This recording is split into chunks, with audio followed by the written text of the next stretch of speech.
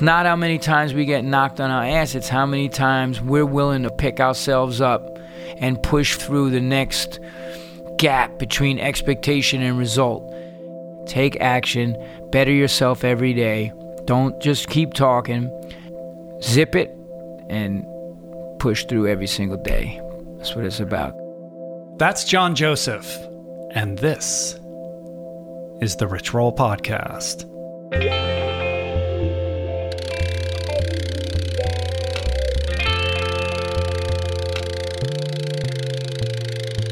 The Rich Roll Podcast. Hey everybody, how you guys doing? What is happening? How are you? How are you feeling? How are things working out in your life? Are you good? Are you struggling? It's going to be okay. Let me provide you with a little reprieve from your daily existence with another episode of the podcast, my podcast. I am Rich Roll. I am your host. Welcome. Thanks for joining me today. Pretty excited because today I reconvene with the one, the only John Joseph, aka Blood Clot, punk rock legend, lead singer of the iconic Cro-Mags, author, Ironman athlete, survivor, and one of my most popular guests ever, returning for his zillionth appearance on the show.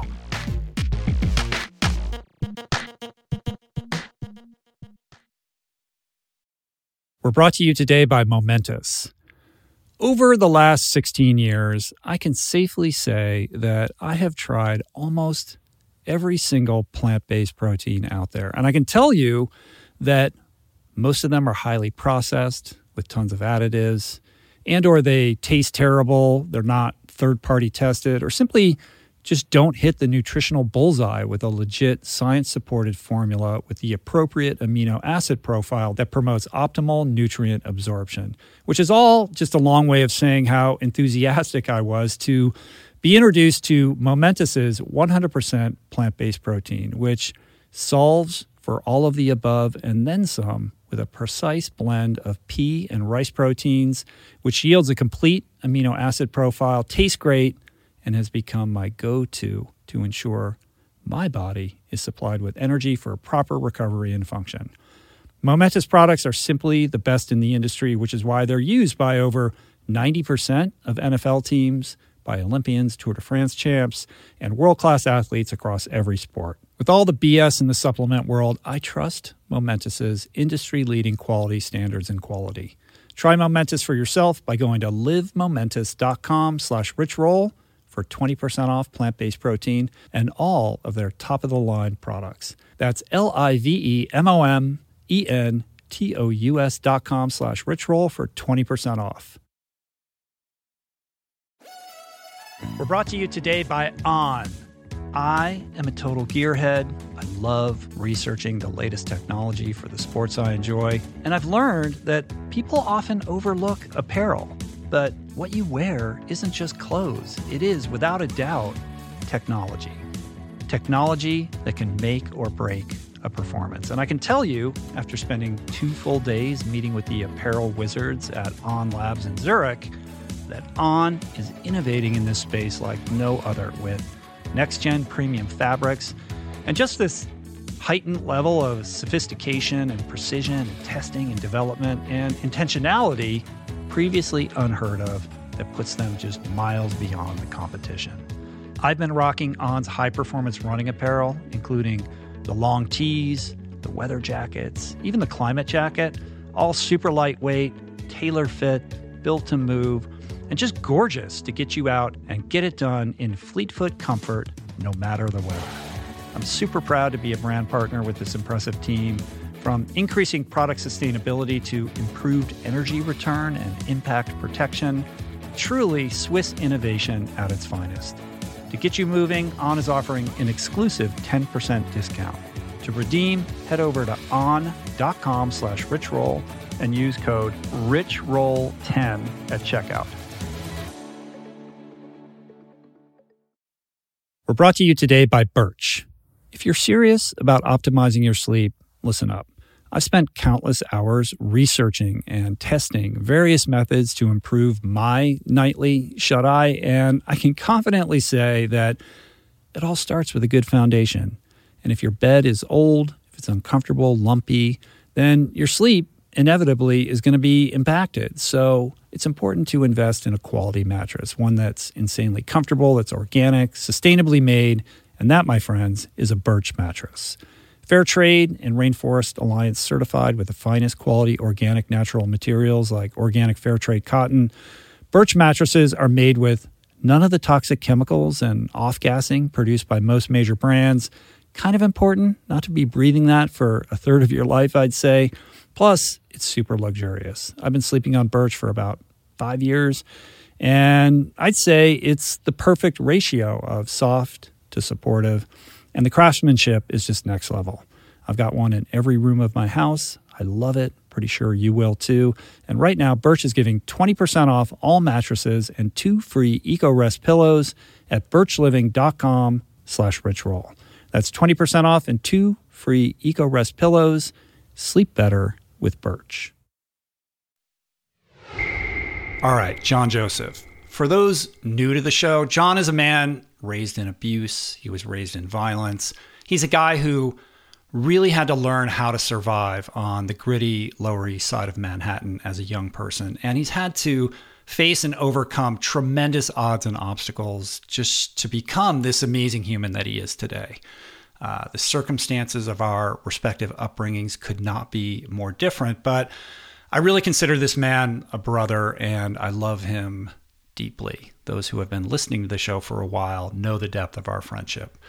In addition to duties as lead singer of the Cro-Mags, John is a Bhakti yoga devotee. He is a multiple Ironman finisher. He is an avid advocate for the plant-based lifestyle. And he's the author of a couple books, Evolution of a Cro-Magnon, which is his memoir, a book called Meat is for Pussies, to which I wrote the foreword, and a brand new book coming out in October and available for pre-order now, entitled The PMA Effect, to which I also contributed the foreword. John is also the creator of a new documentary series currently in production called 30 to Life. It's a collaboration with former podcast guest Kip Anderson of Cowspiracy and What the Health, as well as Paul DeGelder, the guy who survived a bull shark attack. And it's a really cool project that involves mentoring recent paroled violent felons to provide them with life and lifestyle skills to rebuild their lives. Today, we pick things up where we last left off. This is a conversation that covers many things. We talk about John's recent appearance on the Joe Rogan Experience. We talk about the current divisiveness and toxicity that embroils American culture and our crisis of consciousness. We talk about his past as a Hare Krishna monk and his current relationship with spirituality. We talk about his documentary and his new book, what it means to live a life of service, and the importance of ahimsa, removing violence from our lives. If you're new to me and John, I strongly urge you to check out our very first episode. That's RRP 41, which goes into John's life in great detail and compelling technicolor. You can also find links to all of his other appearances on the podcast in the show notes on the episode page at richroll.com, or you can just search the archives on my website. Final word before we get into it. John, JJ, is no stranger to language most foul. He drops F-bombs like Eminem drops rhymes. And I'm not one for editing anybody's authentic voice. So just a heads up for those squeamish or parents with small children within earshot. All right, put your seatbelts on and prepare thyself for the John Joseph experience. What kind of, what is this called again? I actually don't know what that's called. Nice. But it's cool. It's cool as hell. Look at that. I used to love gemstones, man. Jayananda Das. Jayananda Das. In the house, dude. Dude, how we... Back for round 25. I don't know how many times we've done this, but good to see you again, my friend. Absolutely. Delighted to have you back here. We should quickly say, I don't want to linger on this, but we did record a podcast like 2 weeks ago, and it was epic. It was like over an hour and a half, and I looked over at my digital audio recorder and realized that at some point it had cut out. And we did not. That's it's the universe. Only mechanical failure. that I actually only one in 400 episodes. It's only happened one other time. So there's a reason. That's special. It's bringing us together another time. It is. We're back man. again, and it tested the boundaries of my PMA, my brother, because I definitely got up in my head about it. I was like, I can't believe this is happening, and you're like, dude. We were just talking about obstacle. Actually, we were just talking, and everything that we were talking about manifested that when, things happen, you got to be able to push through it and to see that it's a test and this and that. And then next thing we know, I look over, you're sweating, you got your glasses off, you're like, I'm having a fucking panic attack. What the fuck? I'm like, I thought it was like, holy shit, what's going on? And then you're like, none of this recorded. Yeah, I know. It was rough. Yeah. And here's the thing, like, adaptability is what it's about. It's not about like, oh man, shaming myself because I had a strong reaction, because I was emotionally invested in our conversation and excited about the prospect of sharing it, and then it goes sideways, it goes left, the expectation is not met. And that doesn't mean that you're not going to be disappointed, but what I've noticed is the half-life of that disappointment fading much more quickly. So I can like shruff it off like a little bit easier than perhaps I used to be able to. Well, you know what it is too? It's and doing this documentary and that I'm doing 30 to Life and working with these parolees that have done insane amounts of time is that you can't keep punishing yourself when things happen. And it was the same thing. Yeah, well, it's a little embarrassing to compare like, oh, our conversation didn't record to a guy who's, coming off 25 years in prison. The thing was, you always have to look ahead and try to make a positive and look to the positive. And immediately when that happened, I was like, yo, chill, it's cool. We're going to go ready to have your anniversary dinner. And, it's, things happen, man. Things happen, it's dude. always, it like we were talking about that even in my races. And I've never had a race where it hasn't it's been a running joke between us, because I'm like, every time you do an Ironman, something goes crazy sideways on you. You've never done an Ironman race where you showed up and it just went to plan. Nope. What's going on with that? It's the test of tests, because not only do you have to complete the endurance test, it's a mental test to things are going to happen, and it's like you always have to be resilient. Resiliency is a quality that I've had to develop in my life to push through, get through anything bad shit, man. Well, speaking of things that are happening right now, yesterday you were on Joe Rogan's podcast. That was a big moment. Yes. So I wanted to kind of recap it for a minute. I mean, it was cool. I thought you crushed it. I thought you rocked it. And I thought you guys had a really amazing conversation that I think goes a long way towards bridging this gap between the vegan plant-based community and other perspectives on diet and nutrition. And, I really like the way that Joe opened it up by saying, look, there's a toxic dialogue happening right now, whether you're paleo or carnivore or low carb or whatever it is. We're all in our respective silos. We're shouting at each other on social media, and we're missing the big picture, which is that most people out there are just suffering. They're eating McDonald's. They're not taking care of themselves. They're over-medicated. They're in jobs they hate.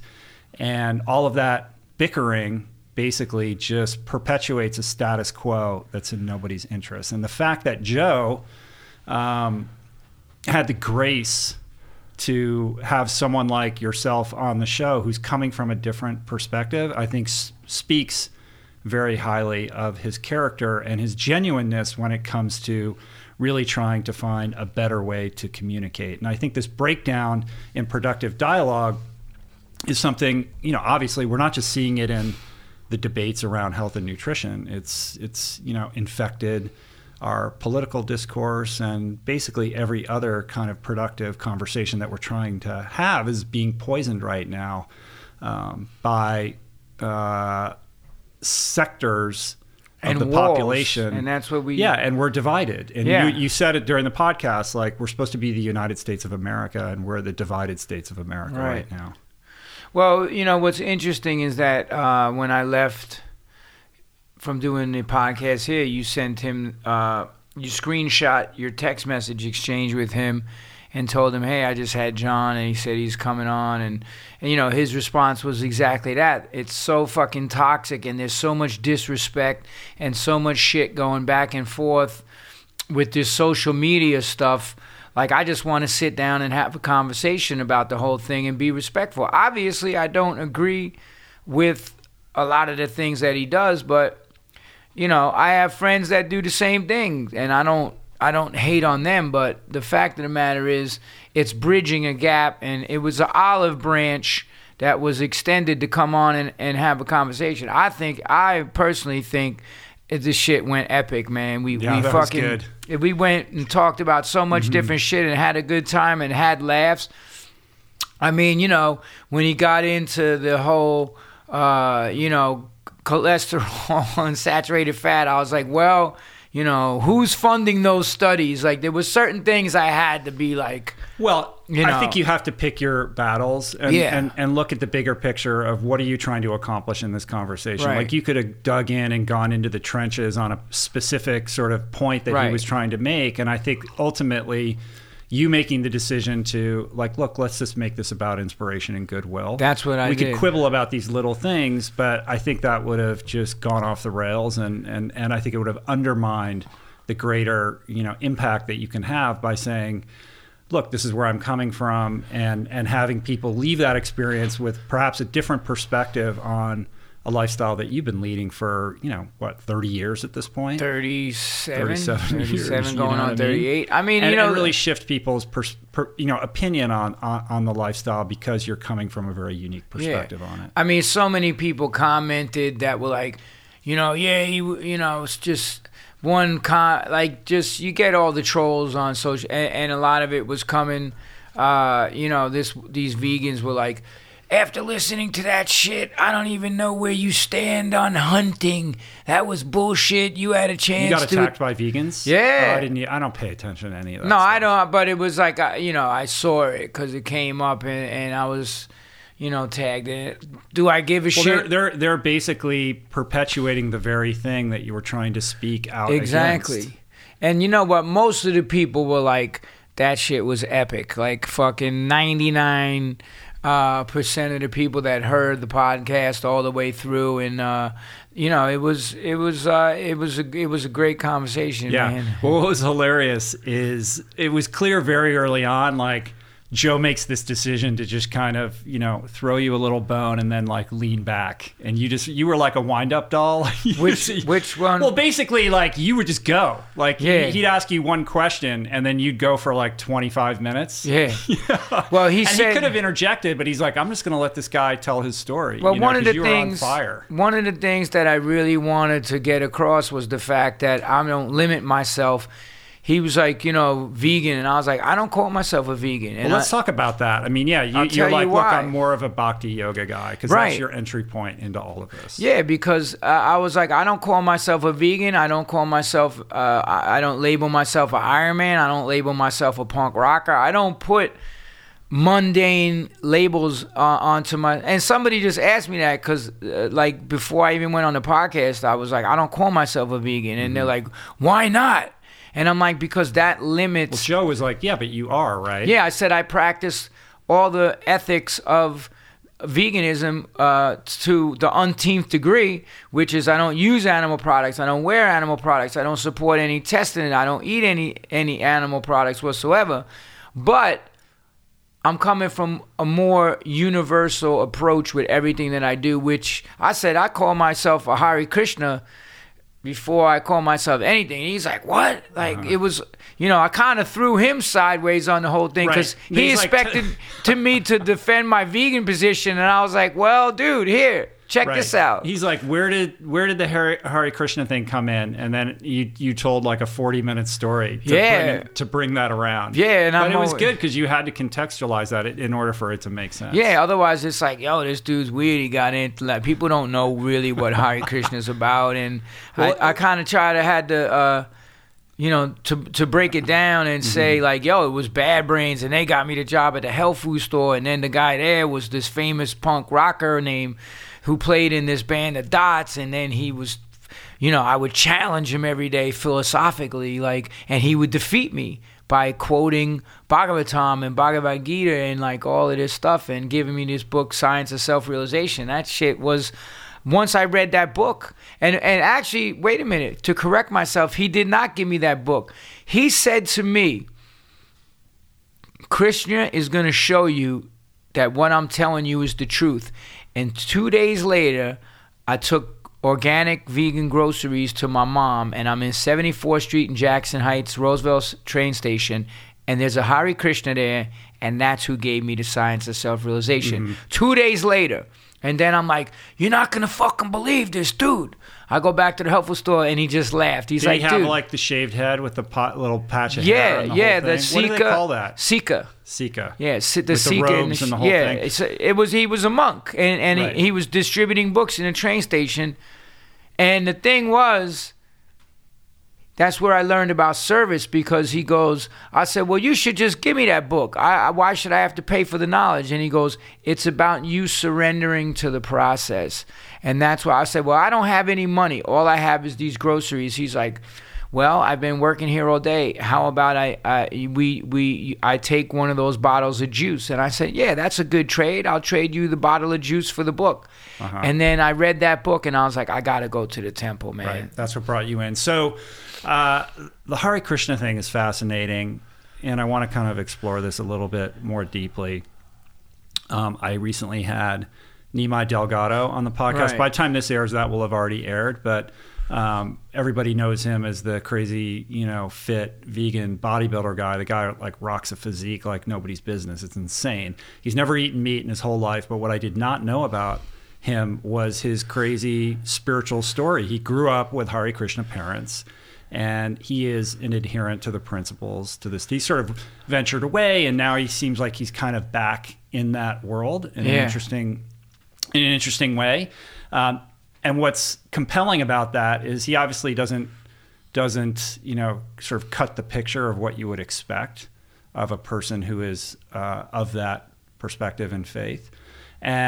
And I think, from my own personal perspective, when I think of Hare Krishna, I think of, the people, the monks ringing the bells and trying to get you to buy the book in the airport or the bus station or walking through the park in some urban center.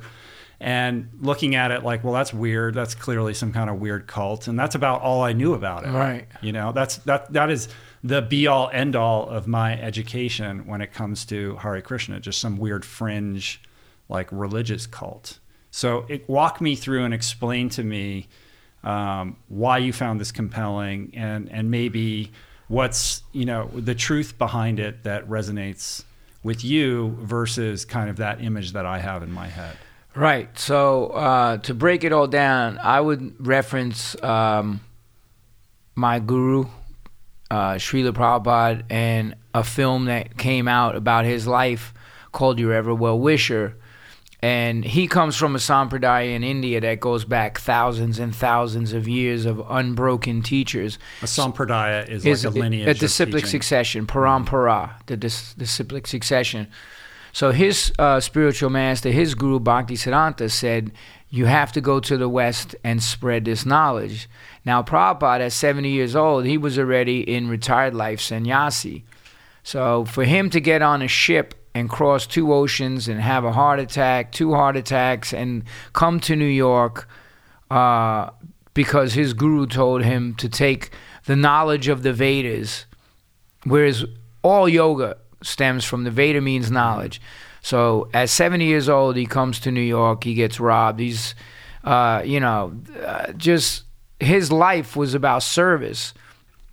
So, down on the Lower East Side, opens up a storefront, all the yippies and hippies and Allen Ginsberg and everybody, and he starts the printing of his books. So Bhagavad Gita as it is, Srimad Bhagavatam, all this.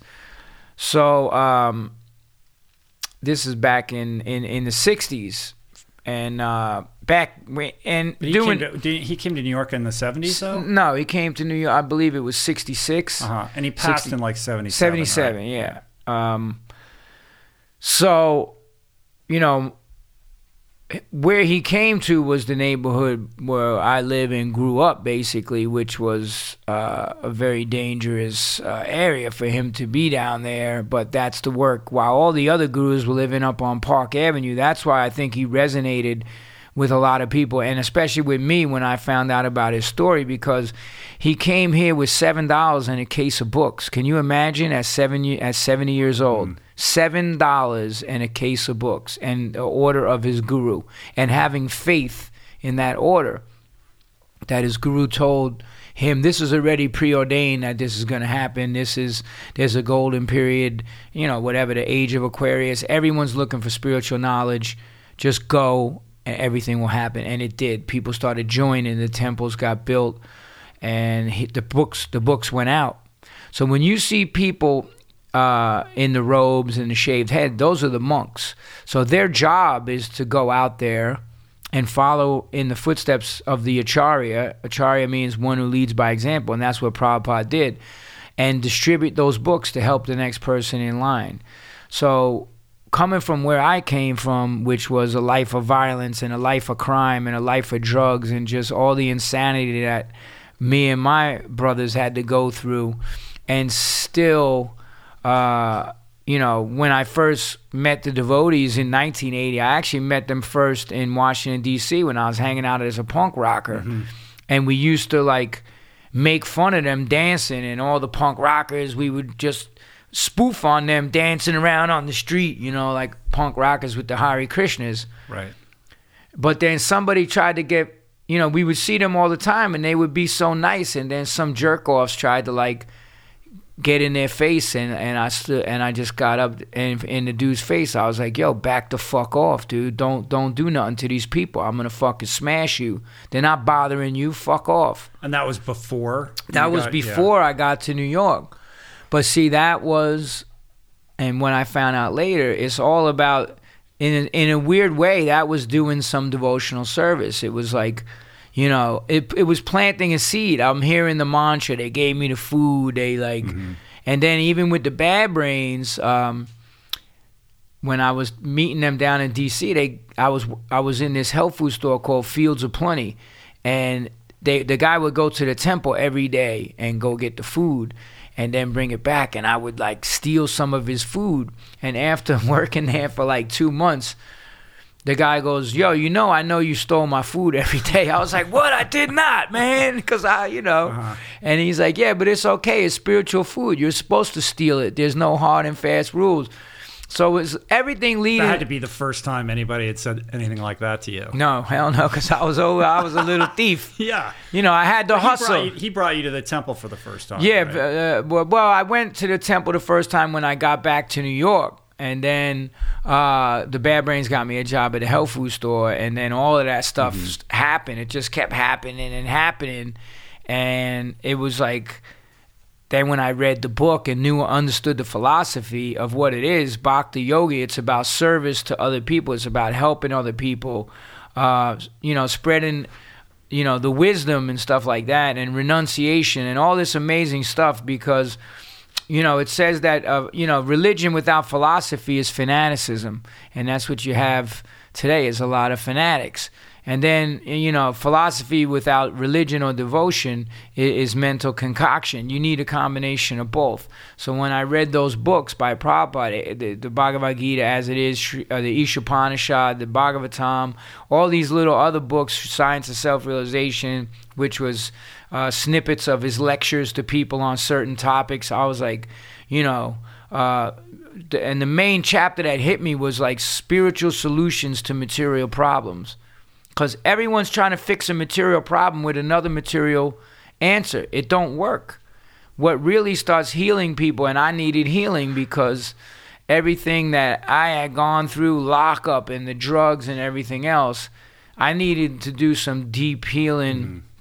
And punk rock wasn't doing it. Nothing was doing it. It's only when I came in contact with Bad Brains, and then that led me to the health food store, and then I started going to yoga, and then I started going to the temple and everything, and reading the books and applying it, because You know, it's not just about being armchair philosophers. That's one of the things Prabhupada said, was that you don't just read this book and then, okay, I have this knowledge and I'm above you and I feel superior to you. It's not about that. It's about taking that knowledge and applying it to your life, not being an armchair philosopher, and staying humble. Humility. Shinana pisanichena taroiva shahishnana.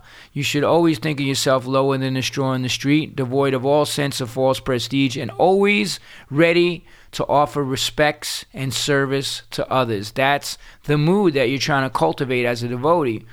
And it just resonated so much with me because you would go to the temple, they would just make you feel so special. They would serve you hand and foot and sit down with you and talk philosophy. And I came at it very challenging.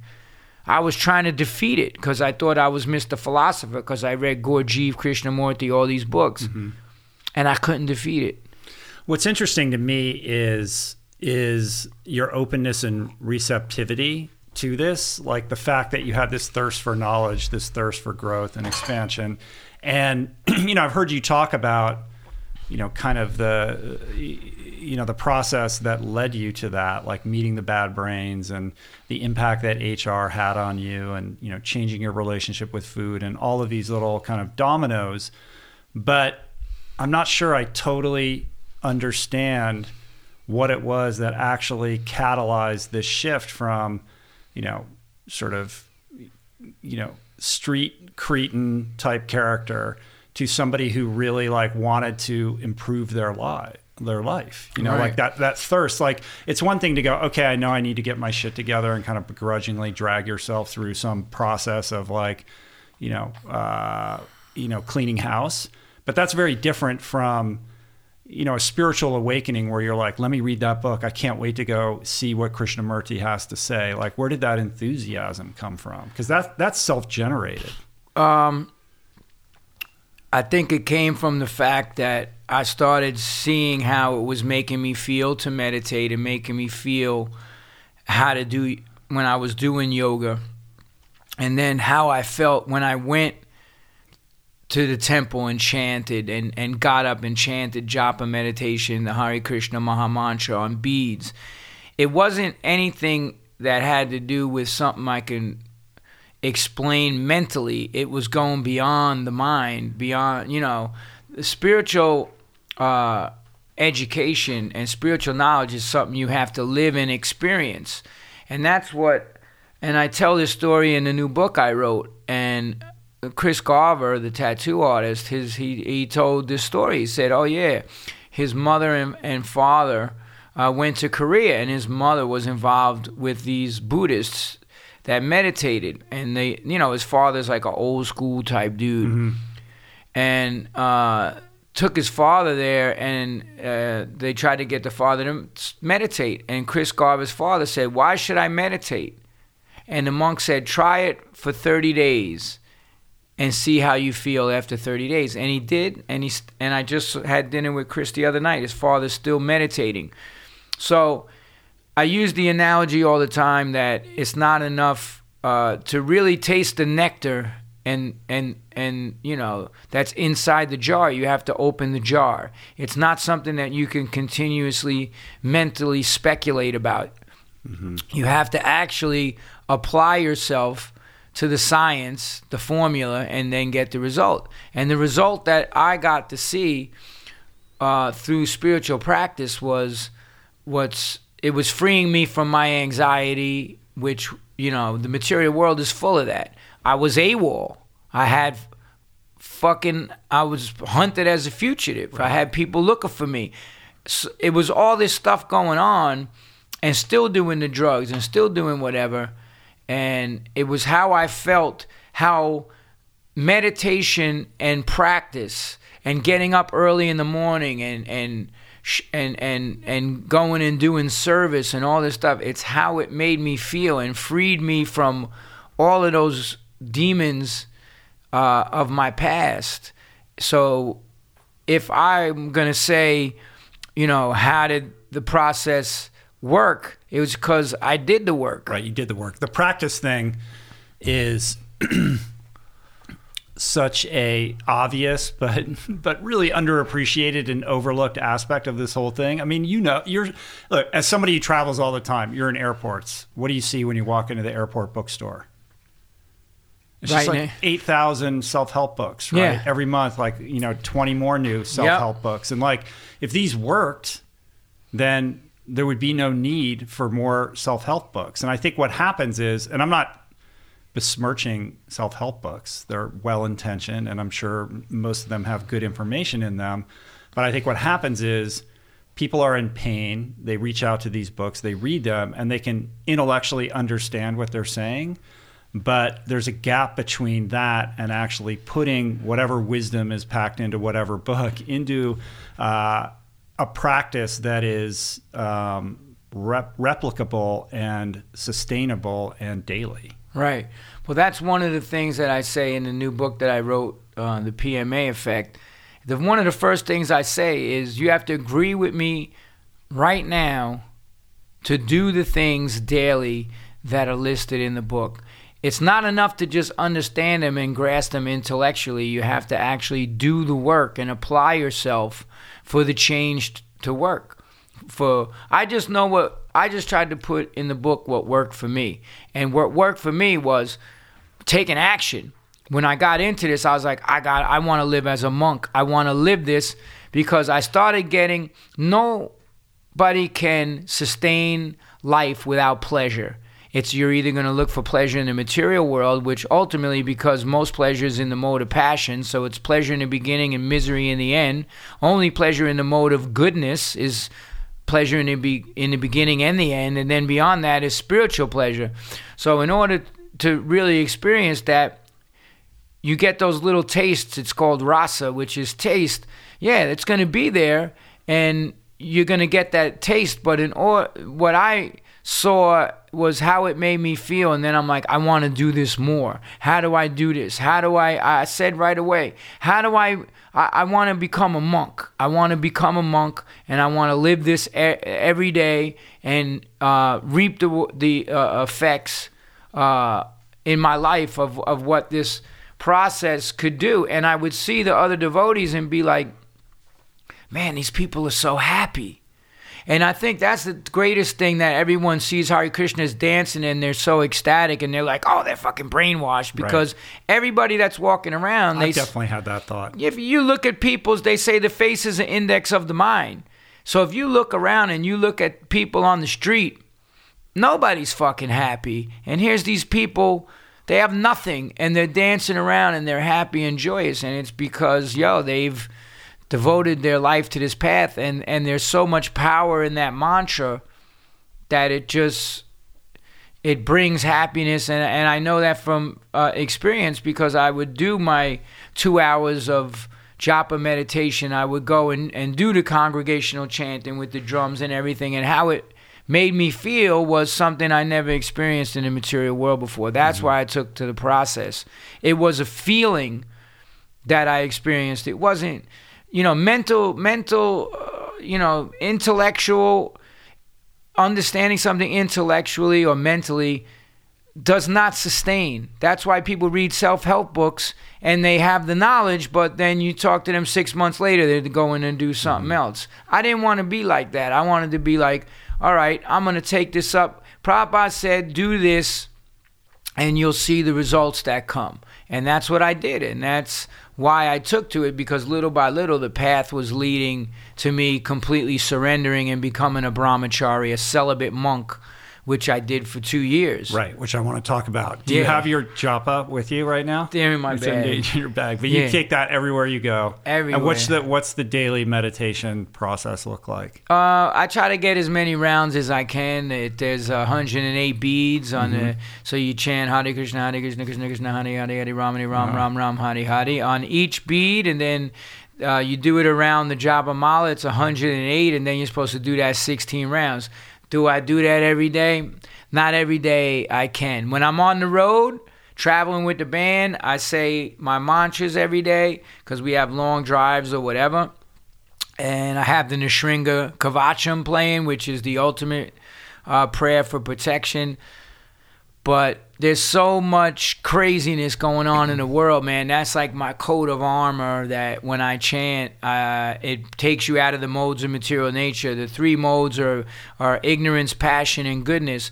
And it's a spiritual sound vibration, so it puts you in touch with the spiritual connection and the spiritual energy. And it's not something you can really explain. I try to tell people. It's experiential. That's what it is. I say, yo, get some beads and I'll show you the mantra and chant it yourself. And I know the 108 has significance in Hindu culture. I just forget what do you know why it's 108? I'm not I don't know. Yeah, it's just Vedic I astrology wise. I think it's a Vedic thing. Yeah, it's a Vedic astrology thing. It's an auspicious number. Right. You know, Krishna, it's a bunch of different reasons, which I can't put my... Right.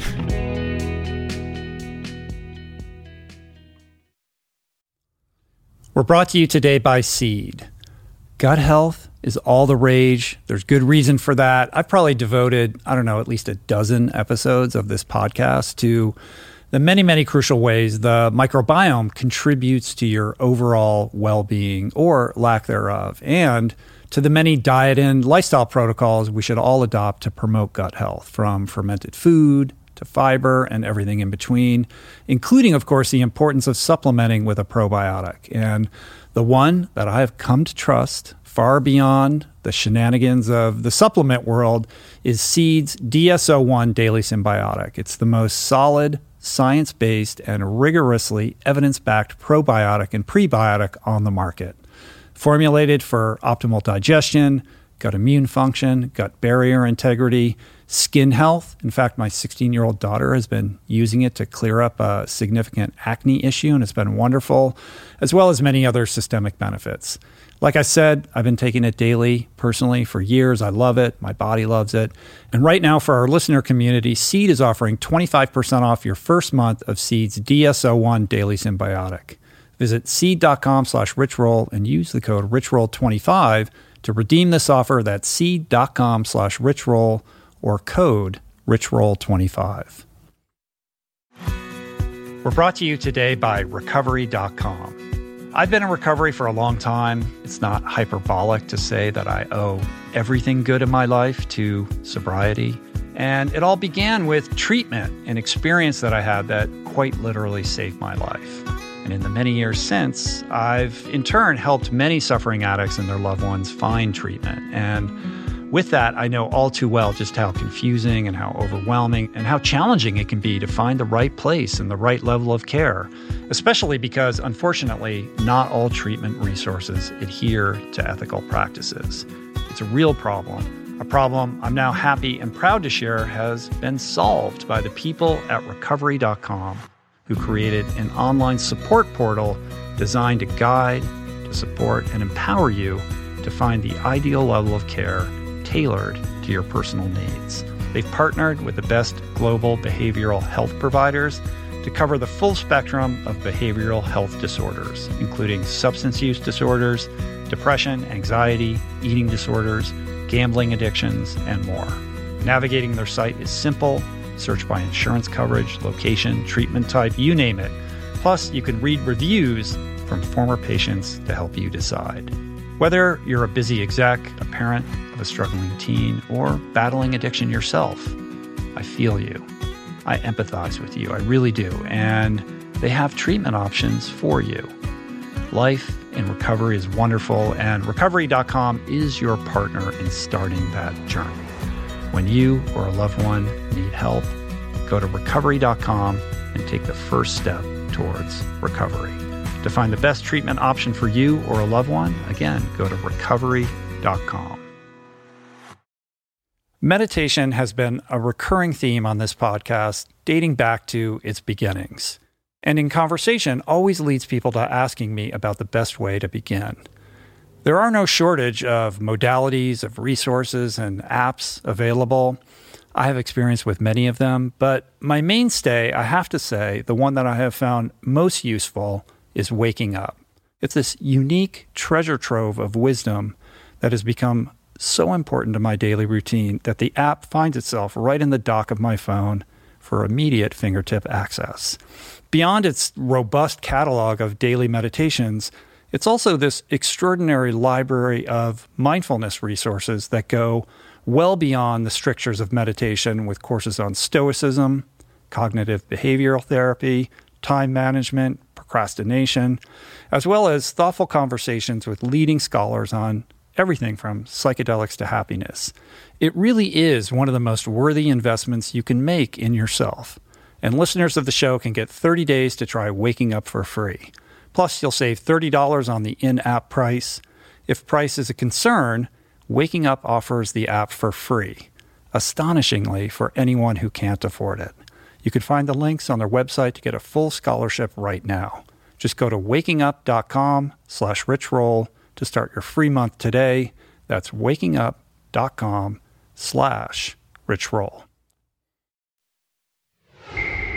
But on the protective armor thing, you had this crazy story, right? When you were you were traveling with the band in a van. You guys got in an accident, like the van rolled down the Yeah, it hill was or something? crazy because, we were on tour and it was in the 90s, and the ultimate test is they say, yo, will you chant at the time of death? That's the ultimate thing. Everyone who's born, death is certain. So death is the big test. We have little exams during our life, but then when death comes, can you focus and meditate at the time of death and remember Krishna and chant the holy name? So we were playing up. It was the winter time, and we played in Vermont, and we were driving home through the mountains.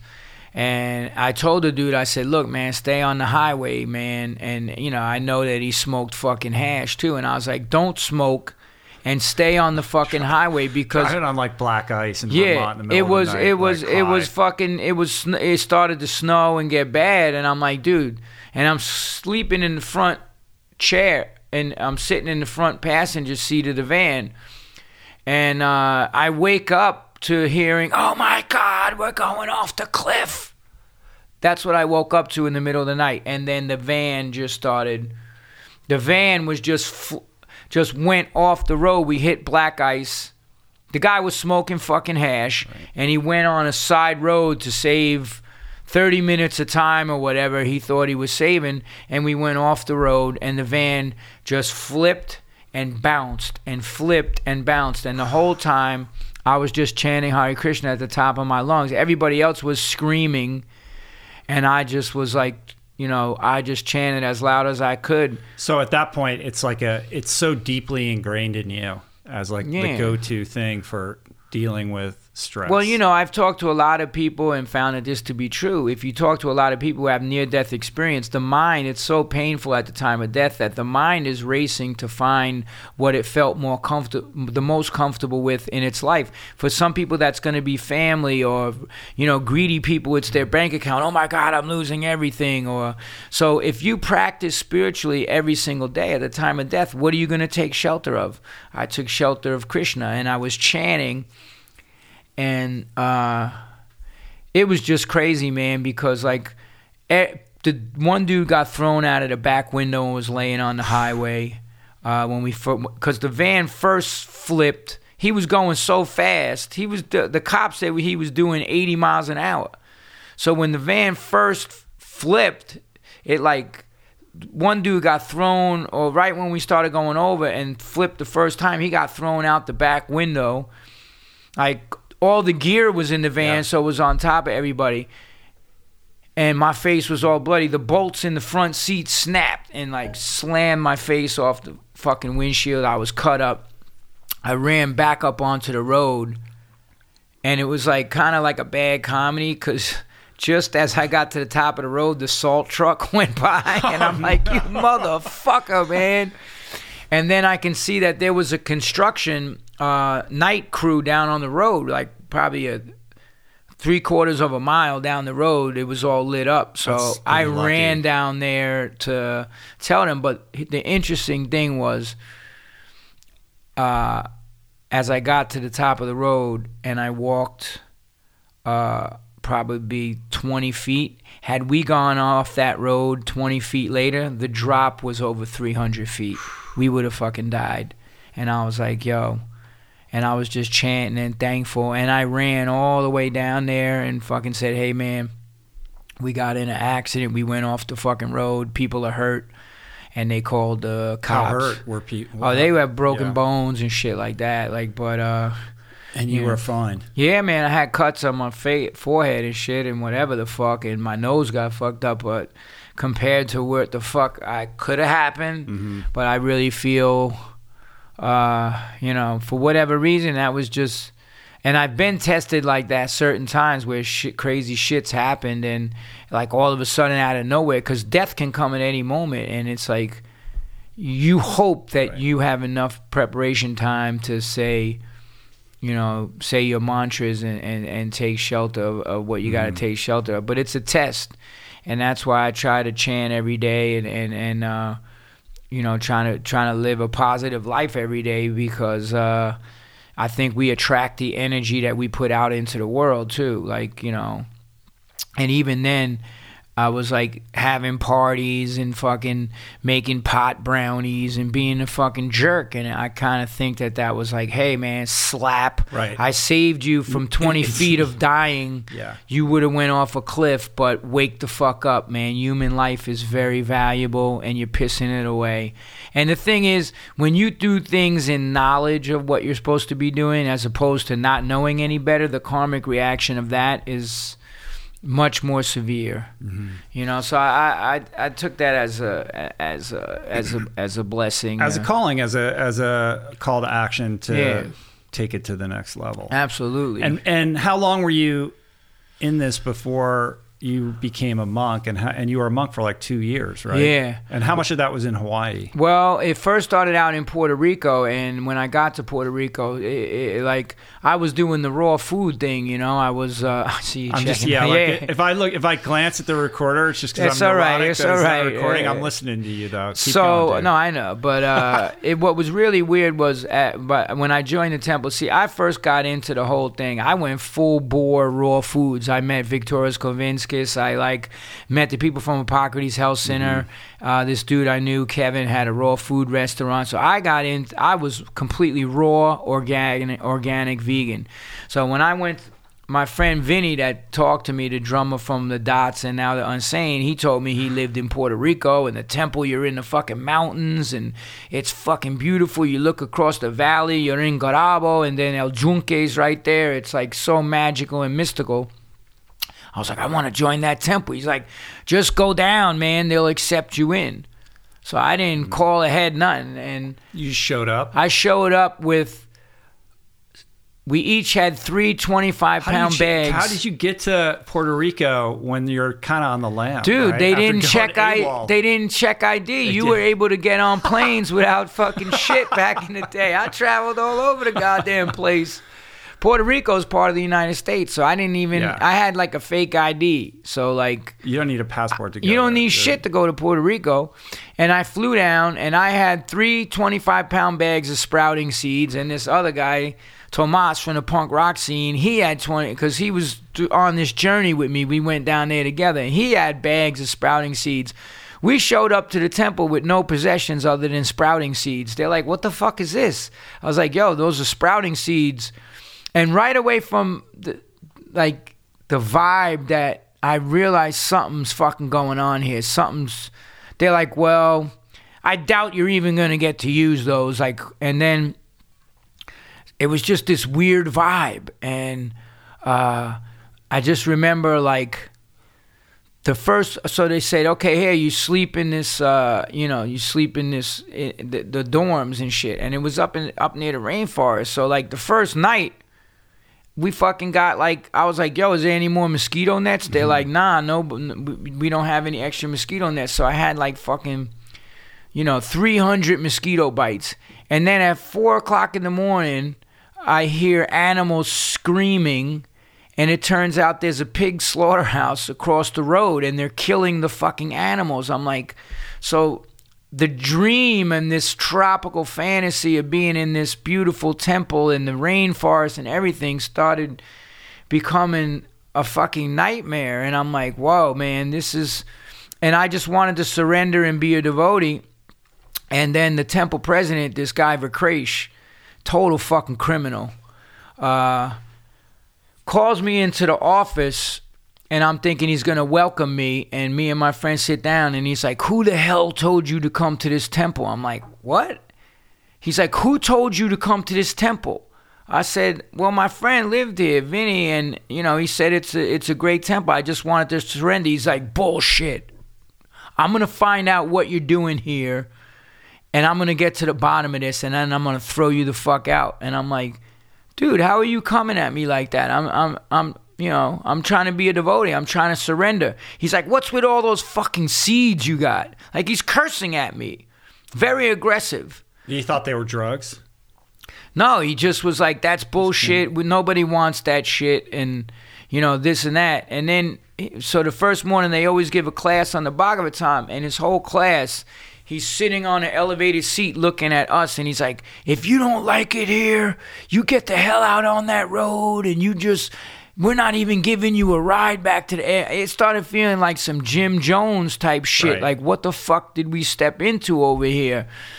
And then I'm like, yo, I'm a raw foodist. Like, can we get some fruit and vegetables? And he's like, we have no fruit and veg. I'm like, this is a tropical island. He's like, throw more chilies into the milk, fucking type, stuff. Basically, it's interject imbalanced human into a spiritual organization and like light a match. And then he made us work all day long in the hot sun, no hats, no nothing, on a cliff. Come on, dude, where's your gratitude? Removing tree stumps with an axe. I was like, yo, there's a bull. He's like, you're not using the bull. This is building character. Get out there and, we had to chop around the whole thing and then pull the tree stumps out on this hill. And it was just, after like 3 days, we were fried. I was like, yo, let's just get the fuck out of here. And that's what we did. And then it turned out he was raping women in the temple. He was fucking smuggling drugs. He was doing all this crazy shit. He was like a total gangster. And that's the same guy. He was the vice president of the Brooklyn temple, and later on asked me to sell drugs for him and do all this crazy shit. Is that the guy who threatened you? Yeah. Yeah. So what happened was I had left the temple. I ended up joining in Hawaii, and then I came back. After a year in Hawaii, I came to New York. And did you do the whole thing with the crazy hair and the whole? Yeah, I shaved my head. I wore the robes. I went out and chanted. Do you have pictures of you from that time? Nah, man. Yeah. I mean, I'm sure there's some somewhere, but I don't have any. Right. And then I left Hawaii and I came to New York. How long were you in Hawaii? A year. Yeah. And that was where it clicked in, and that's when you started also doing martial arts, and it was kind of like this Karate Kid. Well, experience. it was. They had me first on a big island up on the farm and stuff like that, and this one devotee practiced martial arts, and then we came back to the Oahu temple, and he would train every day. So we would.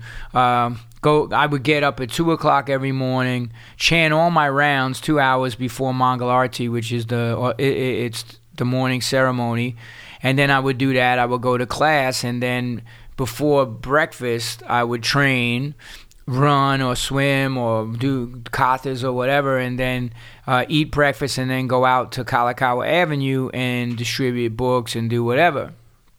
So that lasted about a year, and I started noticing. Now in retrospect, that weird shit was going on out there too. It was like you didn't know about it, but then when you heard about it, you're like, oh shit, that's what the fuck was going on there.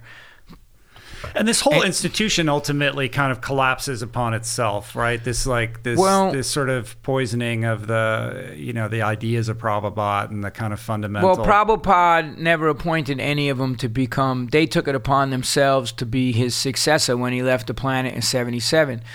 So I went back to New York, and that's when I did. I was one of the biggest hustler collectors in the entire movement. Right. They had me out doing that stickers at concerts and fucking just crazy shit, dude. Wheelchair Santa and fucking just crazy stuff to make insane amounts of money. Like I was collecting like $3,000, $4,000 a week and turning it over. And then I started hearing that they're stealing the money and all this shit's going on. And Prabhupada never appointed any of them to be guru. They did it themselves. And you just started hearing all these nightmares. These kids were getting raped and all of this shit was going on. And I'm like, once, you know, I heard about the kids in the school getting raped, that's when I was like, yo, I'm going against these people now. And I left the temple to do music and stuff, whatever like that, but I never lost faith. I kept going to the temple. So then one of the weekends I was going back to the temple for the Sunday feast, that guy Vakresh comes up to me and he's like, we get large amounts of marijuana and cocaine donated. Do you know where I could get rid of it and we can give the money to the temple? I said, dude, you're asking me to sell fucking drugs? God. He's like, yeah, well, you know, the person doesn't want to give money. Like they have... it becomes like a mob thing. Yeah, so that's what he was doing. And he was stealing money. Like he had all these businesses and he was just keeping the money and driving sports cars and selling guns and doing steroids. He was like an African-American fucking thug, dude. That's what the fuck he was. And then I told this woman, I was like... I said, yo, you know, Vakresh asked me to fucking sell drugs for him. She's like, what? And I said, yeah, he fucking said, you know, do I know where to get rid of pounds and fucking kilos of cocaine and shit? And I was like, because he knew I was street, you know, he knew I'm from the fucking streets, and I did know where to get rid of it, but I always kept my material life, and I kept the temple a sanctuary. I never brought any bullshit into the temple. When I had material desires to have a girlfriend or do whatever, I left. I was like, yo, I can't. This is my sanctuary. I'm never going to pollute this sanctuary. If I want to smoke weed or I want to be with girls or do whatever, I'm not going to do it in here and fake the funk and be fake and be a hypocrite. I left. These guys did it in the temple and did whatever the fuck they wanted. And is that still going on, or did it just? It's not. It got exposed. Well, let me not get ahead of that, and then I'll get to what the fuck's going on now. So what happened was I came back to the Sunday feast. Unbeknownst to me, she went and told everybody that, yo, Vakresh is selling drugs. So he comes up to me in the Sunday feast. He's like, I should beat your fucking ass. This is how he's talking to me. I said, what? He's like, yo, you fucking told everybody the conversation we had? I should fuck you up. And I was like, yo, you're selling drugs. I said, let me tell you something, bro. And I was only like, 22, whatever the fuck, younger.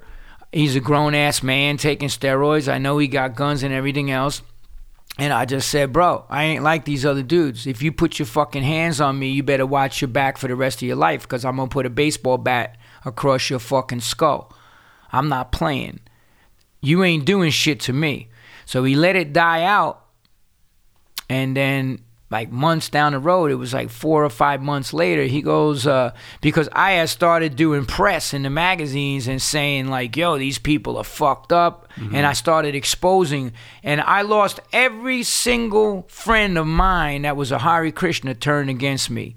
How could you do this? You're destroying. I'm like, I'm not destroying nothing. I'm putting the truth out there so people don't get fucking hustled by these charlatans in the garb of devotees. And Prabhupada said, demons will come to this movement dressed as devotees to destroy the movement from within. And that's who these fucking people were. That's what they were doing. So everybody turned against me and called me a fucking demon. And I went against Ramapad, who now turned out he tried to sucker and steal the temple for $58 million. And they kicked him out. But they were calling me demon and all this shit for speaking the truth. And they ostracized me from the whole community. Nobody would talk to me. But I knew what I had to do was right. And I've done that my whole life. I don't care if you are against me. I will stand in the face of 1,000 motherfuckers and speak the truth. That's what I do. So then months he waits by, and I was doing all this press and exposing them. And I go to the temple, and he's like, oh, you know, hey, you know, I got these condominiums in Virginia. And, you know, we need some work done. I'll pay you $100 a day. Come down there for a couple of weeks and do work on the condos with me. And I was like, really? Oh, man. He's like, yeah, everything's cool. I understand. Just, pretended everything was cool. So I told my friend, Googie, the drummer from the Misfits, who was also coming around the temple, I said, yo, he just invited me down to work on the condominiums. He goes, bro, they're going to fucking frag you. If you go down there, you're not coming back. They're going to fucking kill you. These guys don't fucking play. They killed Sulochan. They killed these other devotees that spoke out against them. They're going to fucking whack you, dude. You're in the press saying all this shit, exposing them. And I was like, he goes, bro, don't go. You're not coming back if you go. And I didn't go. Whoa. And then it just kept continuing and continuing. And my friends were these kids that got raped in the fucking schools. They protected them. They covered it up. And I just kept speaking out against them. And even so now it became this whole big thing in America. So now they hustle and they use the temples as... and this is what's gone on in Brooklyn. The guy just tried to fucking sell the temple for and I have connections everywhere. I know people everywhere. A big-ass real estate person 3 years ago goes, hey, man, ain't this the temple? And he does big, huge real estate development deals. And he goes, isn't this the temple you lived in, 305 Skimmerhorn Street? It's on the market for fucking $58 million, the building. I'm like, what? They're trying to sell the temple.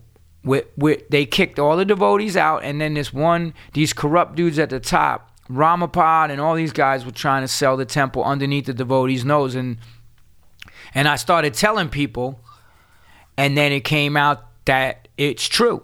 And now the devotees all stopped it. Because don't get me wrong, 95% of the devotees...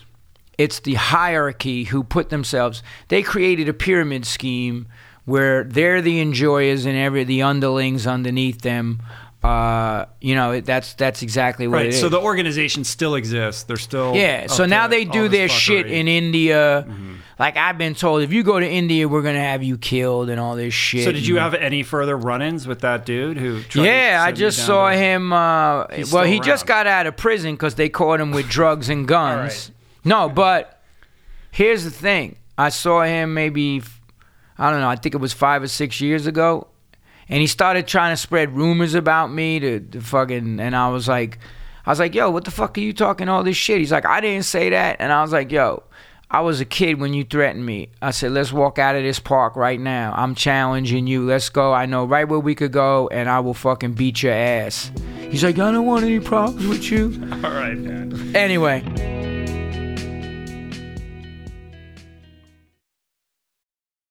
What is the meaning of life? What happens when we die?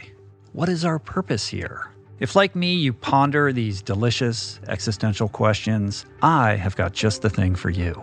It's called Soul Boom. It's a podcast hosted by everyone's favorite best friend and my friend, the deep-thinking and deeply hilarious Rainn Wilson, where he communes with intellectuals and entertainers, theologians and philosophers in intimate exchanges that tickle the mind, heart, and yes, the soul. Subscribe to Soul Boom on YouTube or wherever you get your podcasts, and explore other groundbreaking series at voicingchange.media.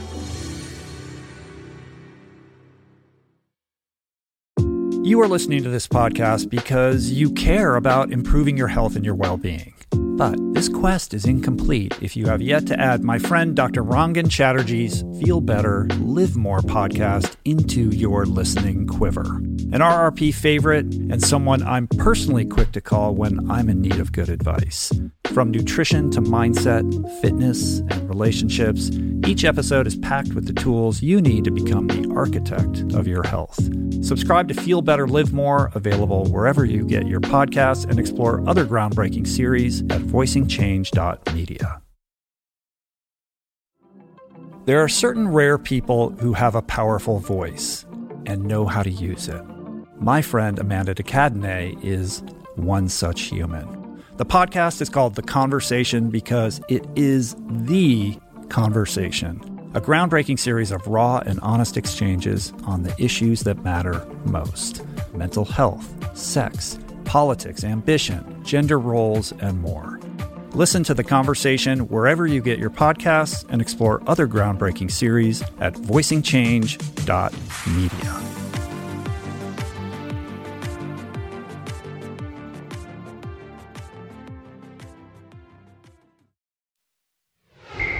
But here's the thing, like, you've been able to maintain your Krishna consciousness, your connection with with what for you is the truth of the the wisdom of the Bhagavad Gita and the Vedas, and like this information that was so impactful for you at that time. Exactly, because I knew it was still the truth no matter what. I don't throw the baby out with the bathwater, so to speak. I knew that there's this corruption going on, but I knew that what Prabhupada came to teach was the truth, the absolute truth, and how he lived his life. And that's the example that I saw.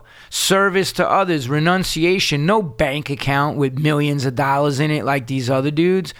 Everything, they went against everything what Prabhupada taught. But that doesn't mean that what Prabhupada taught is not the truth. So I had that, and I held on to that tightly. And now all the other devotees are coming around and being like, yo, man, you fucking was spot on with everything, man. Like, Yeah. It's an amazing, history lesson on sowing the seeds of destruction of your own spiritual religious organization. Yeah. And, it's not the first time that's happened. It won't be the last. And, it's part and parcel of human sickness, and I think it speaks to, it's so ironic because it's an organization of elevated consciousness, and yet, you're butting up against, the lowest vibration you can imagine. In the material world, and that's the tragic thing about humanity. And I think when you kind of you sort of project out or broaden that aperture and look at, what we're seeing right now. Are we still in the age of quarrel? Hell yeah. Age of quarrel? But well, let me just finish this thought. We're not going to solve our problems through the next election cycle or, adopting the most optimal diet or whatever it is. We are in a crisis of consciousness, right? And the solution lies in elevating our awareness and expanding our conscious awareness of what is happening on an individual level, on a systemic level, across the board, right? So you can adopt the ultimate diet, whatever that may be for you. But if you're fucking crazy and you're an asshole and, you hate your spouse and, you're unproductive at your job that sucks or whatever, like, you're not a healthy person. And perhaps there's a lesson in elevating that awareness, right? So I think that's really, for me, when I speak to you, like, that's the heart of the power in your life experience and perspective. Absolutely. I mean, we are in the age of quarrel, but there is a golden period for 10,000 years within the age of quarrel. The Kali Yuga lasts 437,000 years. We're only 5,000 years into it, but we're 500 years into the golden period of awareness and consciousness, and we're just starting it. And what I try, this is from the Bhagavad Gita. Yeah, Bhagavatam, Srimad Bhagavatam, the spotless Purana. And really, I always try to see the glass as half full and be positive. And I'm seeing so much awareness and consciousness of people that I would have never thought 20 years ago would be getting into meditation and plant-based diet and all this great, amazing stuff. Spirituality, their own path, whatever it is, because it's not dogmatic. My path ain't right for the next person. I'm fully aware of that. But I see a lot of growth that's happening in the world, and that's really the only thing that's going to fix what the fuck is going on. No political agenda, no food diet, no nothing is going to fix what's going on. It's going to come from each individual's. Like so you said, you're optimistic. Absolutely, 100%. I have to be, and remain optimistic and work to educate the people, because that's the whole problem, is the lack of access to knowledge and education, because there's so much mire illusion being broadcasted to people. Just like Rage Against the Machine, one of my favorite bands, that it's like, what does the billboard say? Come and play, come and play. Forget about the movement. And the movement to me is the movement of the revolution of consciousness. So there's so many distractions in life, but I see those as jewels on the head of the serpent. Mm-hmm. You may be attracted to the razzle-dazzle, but when you get close to that, it's the bite of death, man. Yeah, well, I think new media platforms like podcasting, and there's so much amazing information that's now available. There's too much information in general. We're being bombarded with so much content that it's impossible to stay on top of everything. And I think you have to be more discerning about what you let into your consciousness and your awareness. And perhaps most people aren't. But a lot of this information is free. It's like podcasts are free. Anybody can dial this up. I guess you have to have a device, right, to listen to it. So there's that. But I think we're in an interesting place where we do have the ability to cross this socioeconomic divide that I think has been problematic in recent years, that has been promoting this message that these ideas, whether it's wellness, diet, nutrition, plant-based or otherwise, meditation, mindfulness, that these are luxuries of the well-heeled. These are elitist ideals. That's great if you got a six-figure income, or whatever, but I'm just trying to get through the day, right? I'm working 2 jobs, all of this sort of thing. And I think what's so powerful about your example and how you live your life and the way that you're of service is that for you, it's all about blowing up that idea and making these ideas, practices, habits accessible to the people who need it the most. Yeah. I mean, that's my story in a nutshell, too. I didn't have the luxury of all this stuff. And I just see that this whole, even the plant-based and vegan movement, it's like, you go to these, it's like, the people that really need it the most, they can't afford $30, $25 to go into a veg fest and, all this food and all the access to this stuff and go. Well, even if they could, they probably wouldn't. It's not where they're going. Well, the whole thing is it comes down to the value system that's they've been subjected to their whole life. What's important. And I mean, I'm doing this documentary now, and it's really about that whole thing of when people grow up in their surroundings and circumstances, you can't remove their surroundings, just like what my surroundings were that led me to get incarcerated and led me to be a drug addict and it's not passing the buck and not taking responsibility for my own actions, because I do, but it's just the surroundings and sets of circumstances that I've encountered with these individuals that I'm working with in this documentary, which we can get into it.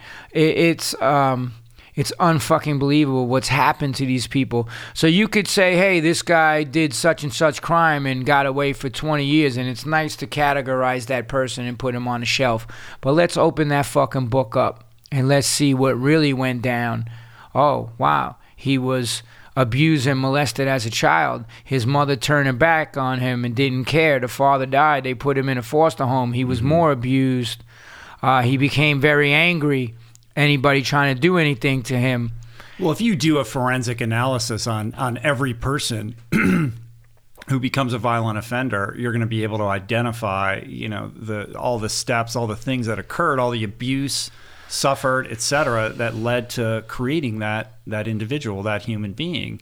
And we have a penal system that is becoming more and more privatized with built-in incentives to, keep more and more people incarcerated for longer and longer without enough redress or interest in developing the rehabilitative side of it. That's got completely lost in the system, and it's broken. It's not about education; it's about warehousing, And what really fired me up to get involved with this documentary and reach out to Paul was Paul de Gelder. Right. Was several factors. And the one was I saw this movement that I've been involved with since before any of these people, becoming more of an elitist kind of thing, this plant-based movement and the fucking vegan shit and whatever the fuck, and not reaching out to the people that needed the most. And the other thing was I saw the documentary 13th. Right. And knowing Noah Levine and the work he's done writing Dharma punks and going into the prisons and doing the Buddhist ministry and reading articles in Satya magazine that said, you know, by these inmates, if I had access to this knowledge, I would not be where I am. So all of that lit a fucking fire under my ass, and I'm like, I need to do something to try to get out there and show these people that what worked for me can work for anybody. This is you know, it's the blueprint on how to do it. And I'll never forget, because I remember that back in the day I was doing drugs and drinking and doing all this crazy shit, and HR from the Brains just said, come out on this 30-day tour. You come out on this 30-day tour and you stay off the drugs and you meditate, you itate, you eat ital, man, and you're going to see in 30 days, ital is vital and lotal is fatal. You're going to see that your life is going to change. And I was like, I went out on the tour, and after 30 days, I was like, my fucking life changed. So that's where the concept of this... But also, you had somebody who took an interest in your life. Mentor. It was probably the first time that somebody had, or if not the first time, one of the few people who'd ever said, like, look, I can see something in this guy. Like, I'm gonna take him under, right? I mean, how much of it is that, and how much is it the actual practices, right? It's just the feeling, the sense that there's somebody out there that even if it's just on a limited basis, like actually cares enough to like ask me to so come. Important, man. And it's like, and I'm going to tell you, that's where the title came from, 30 to Life. But we sat down, myself and Paul, when we first met the 12 parolees that are involved in this documentary, and we sat in a room and we told them our story and where we came from, and then they started going around and telling their story. And the one brother, and he was in the worst prisons, man, and he did hard motherfucking time that we can't even imagine. He was in just the worst places you never want to go. And he just broke down crying, because he's like, this is the first time, I can't believe somebody cares about me enough to come in here and do this and mentor and help us like this. This is, you know, and it got me emotional too, because, and even today, I was working with one of the brothers, and he writes lyrics and poetry. And I told him I'm going to send Dante Ross, the vice president of Warner Brother Records. He signed all these hip-hop dudes in the 80s. He's famous. And I told him, he's coming in next week to talk to you. And his writings and poetry, it was just like, it was all his pain and suffering coming out. And it was, you know, he just was so unbelievably moved that we're there mentoring him. And then this other brother, John, he's 70 years old, man. And he's like, I can't believe, and I seen him in passing today, he's like, I can't believe what y'all is doing for us, man.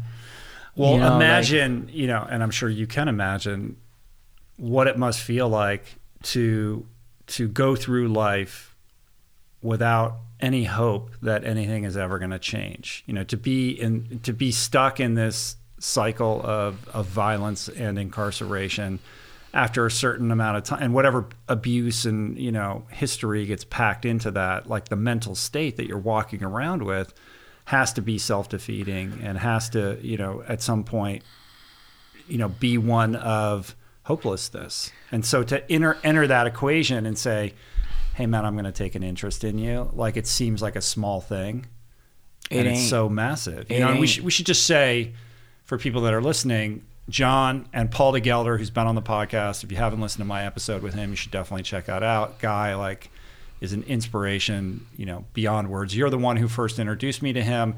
Guy survived a bull shark attack. He lost his arm. He lost his leg.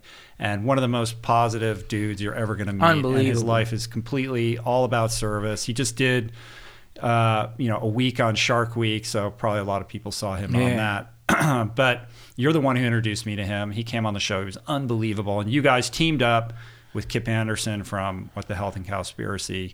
And you're creating this documentary where you're taking these 25 it's 12. Oh, 12. Okay. Parolees, recently released dudes. Yeah. And they're all living in this place called Amity House. Amity right? Foundation. Amity Foundation, right? Downtown LA. And you're kind of putting them through this boot camp experience, right?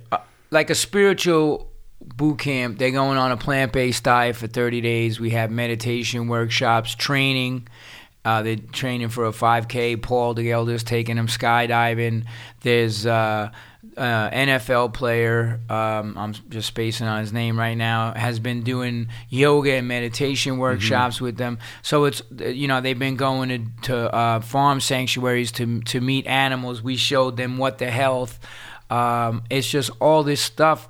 And these dudes have come so far, and we're only 15 days into it, and they're like, it's like the fucking light came on. And the older dude his name is John, man. He's so full of fucking wisdom, and his story is insane. He was a kid. Both his parents were fucking murdered, and his uncle took him in, and he sold him into slavery in the fields of fucking of the Carolinas to work on plantations and fucking.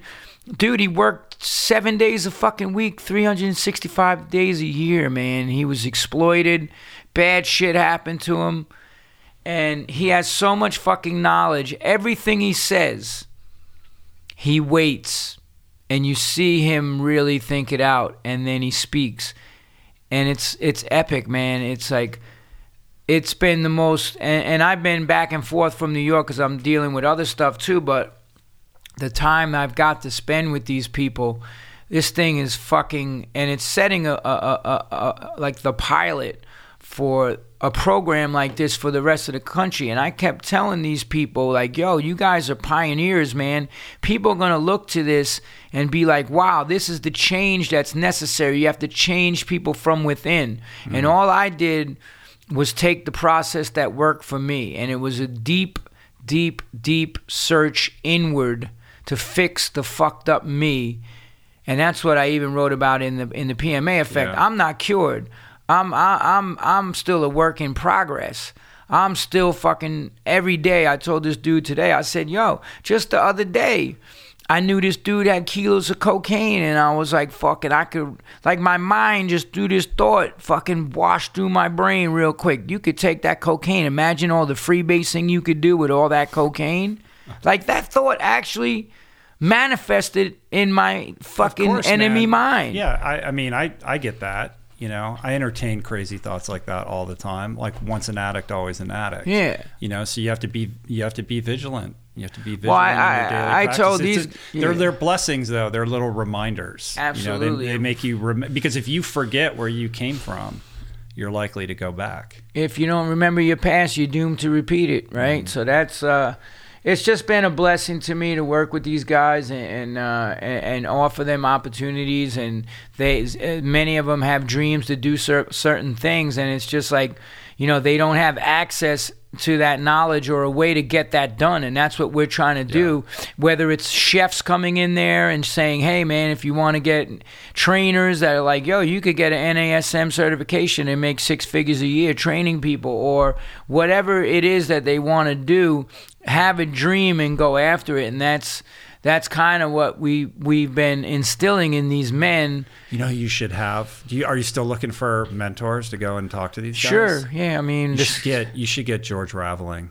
George Raveling? I had him on the podcast. You should listen to this episode that I did with him. Legendary African American basketball coach, like one of the greats of all time. Who has become this extraordinary mentor to young people. Like, he's just revered in the NBA and in college basketball. One of the great all-time guys. And he's also this huge civil rights activist. He was standing when he was a young dude, he was standing right next to Martin Luther King when he delivered his I Have a Dream speech. And after the speech, Martin Luther King handed him the paper with the speech written on it, and he has it. Dude. He's an incredible. He's an older guy. He's in his 70s. Can we reach out? Oh yeah, I'll reach out. I saw him recently. They will fucking bring him in a second to talk to these people. I'm sure he'd be up for it. Tell him, man. Tell him what's reach out. I'll put him in touch with Kip and the producer. That would just fucking be amazing. How's the plant-based diet going over with these dudes? They fucking love it because we have this chef. He's cordon bleu. He has certification. He came and cooked us dinner on our anniversary last time you were over here, man. He has not unbelievable. Repeated a dish twice in the whole fucking time that he's been cooking. Now the other... Talk about Seva. That guy's level, like his service consciousness is off the charts. Dude, he came down here on his own dime, packed up his car. He fucking works... He works 14 hours a fucking day. Now they want to give him a job there because he helps clean up the whole kitchen. He works with the chefs. Like, he's just... We're never going to find a guy like this. Dude, he's like an amazing dude, man. Jay. And he was a chef. That's how he met Kip. He did plant-based pop-up things in San Francisco, and Kip went to one of them, and he's like, yo, bro, you're a fucking amazing cook. And then they said, we want to do something with you down the road. And Kip was talking about opening up a plant-based pizzeria. And then he called Jay, and Jay thought, he's like, I got this project. And he's like, what, the pizzeria? He's like, no, I'm doing this film. I want you to come down. And it manifested out of there. But the guy's so humble, and his service attitude is just... I mean, I'm just looking at the guy, and I'm like, wow, man, you're the real deal. You're the real fucking deal. You have compassion. Now, the other inmates who are paroled they're not inmates, they're parolees. They're seeing the food, and they're like, yo, man, vegan power. Like, fucking, That's crazy. I want to get plates of that stuff. So now he's having to cook he makes extra food for the other guys who want it now because they're seeing the films. And there's something about as sort of, out there as it may sound, and I know you're on the same page with me on this. You're taking these people who have lived a life of violence. You're removing the violence from their life in a very practical, material way, but by eliminating the violence on their plate, there is a spiritual impact to that. 100%. And there's a lot of people who will call bullshit on that, and that's like, woo woo or whatever. But I had that at I didn't come into this to live some holier than thou lifestyle or to save the animals. That was not my perspective. Right. But I have found in the 11 years that I've been doing this that I have grown into a perspective of ahimsa that kind of surprised me, and I think there is something about, cleansing your life of not just practices and foods and things like that. There's a cleansing aspect to that. Absolutely. And so my question really is like, is that something that you can see evident in how long have these guys been doing this? 15 days. Yeah, it's been 2 weeks. Yeah, and first of all, they're getting their blood work back, and one of the guys is in remission of cancer. He has cancer, and the other guys, they've been eating prison food, man. It's the worst shit you could ever imagine. They have all kinds of health problems, and now the dude told me today, he's like, the doctor is like, yo. It was saying like your health and everything is turning around. Like we're seeing, because they're doing blood work on the guys. So not only is the health turning around, they're grasping the message, because that's the first thing I said. I learned it from Rastafarians, and Rastafari literally means Prince of Peace. So when I first was told about this thing, it was like, we don't have the right to kill these animals and do this shit that we're doing to these animals. That is affecting your consciousness. And one of the things I even said on the back of Meat is for Pussies, it says that I credit removing the violence from my plate being the catalyst for changing my entire life. Something clicked. When I abstained for 30 days from animal flesh, something clicked in my consciousness, man. It was removing that karma from my life. And imagine the pain and suffering. And I've been saying this a lot too, because now I have a dog and we rescued this pit bull. He's fucking amazing. And you look in this dog's eyes, man, just like your beautiful dog's here. There's a soul there, man. There's consciousness. The dog feels love. The dog feels pain. And it's made me more of a fucking warrior to stop and spread the message of what we're doing to these animals on this planet. And I was just in Europe, and we would be passing the pig trucks and this truck and that truck. Yeah, I saw you posted about that. Oh my God, it's fucking fucked me up, man. I was like, you look in the eyes and the fear there, and you realize that in a few hours, that living entity, that being is no longer going to be alive because some motherfucker wants to eat a fucking sausage. We're going to destroy the life, and we have incarcerated that animal. We've created a holocaust for the animals on this planet. We've actually turned this planet into Prabhupada said we've turned this planet into a hellish planet for the animals. And that's what we're doing. And we don't have a right to do that to these animals. And I speak from my own experience. You could call it hippie bullshit or whatever the fuck you want. But I'm telling you right now, some of the baddest, toughest motherfuckers that I've ever fucking come in contact in my life, when they went and they abstained from the animal shit, the light switch came on. This ain't hippie shit. This is real shit that we're talking. The ahimsa is real shit. And when you come from a life of violence and seeing people's throats get cut in front, fucking shot and murdered in front of you in prison and all this shit that myself and these guys have personally witnessed, San Quentin and fucking, they've been in the worst prisons, man. Pelican Bay and fucking like just every fucked up place, Chino, every place you could possibly imagine that is hell on earth.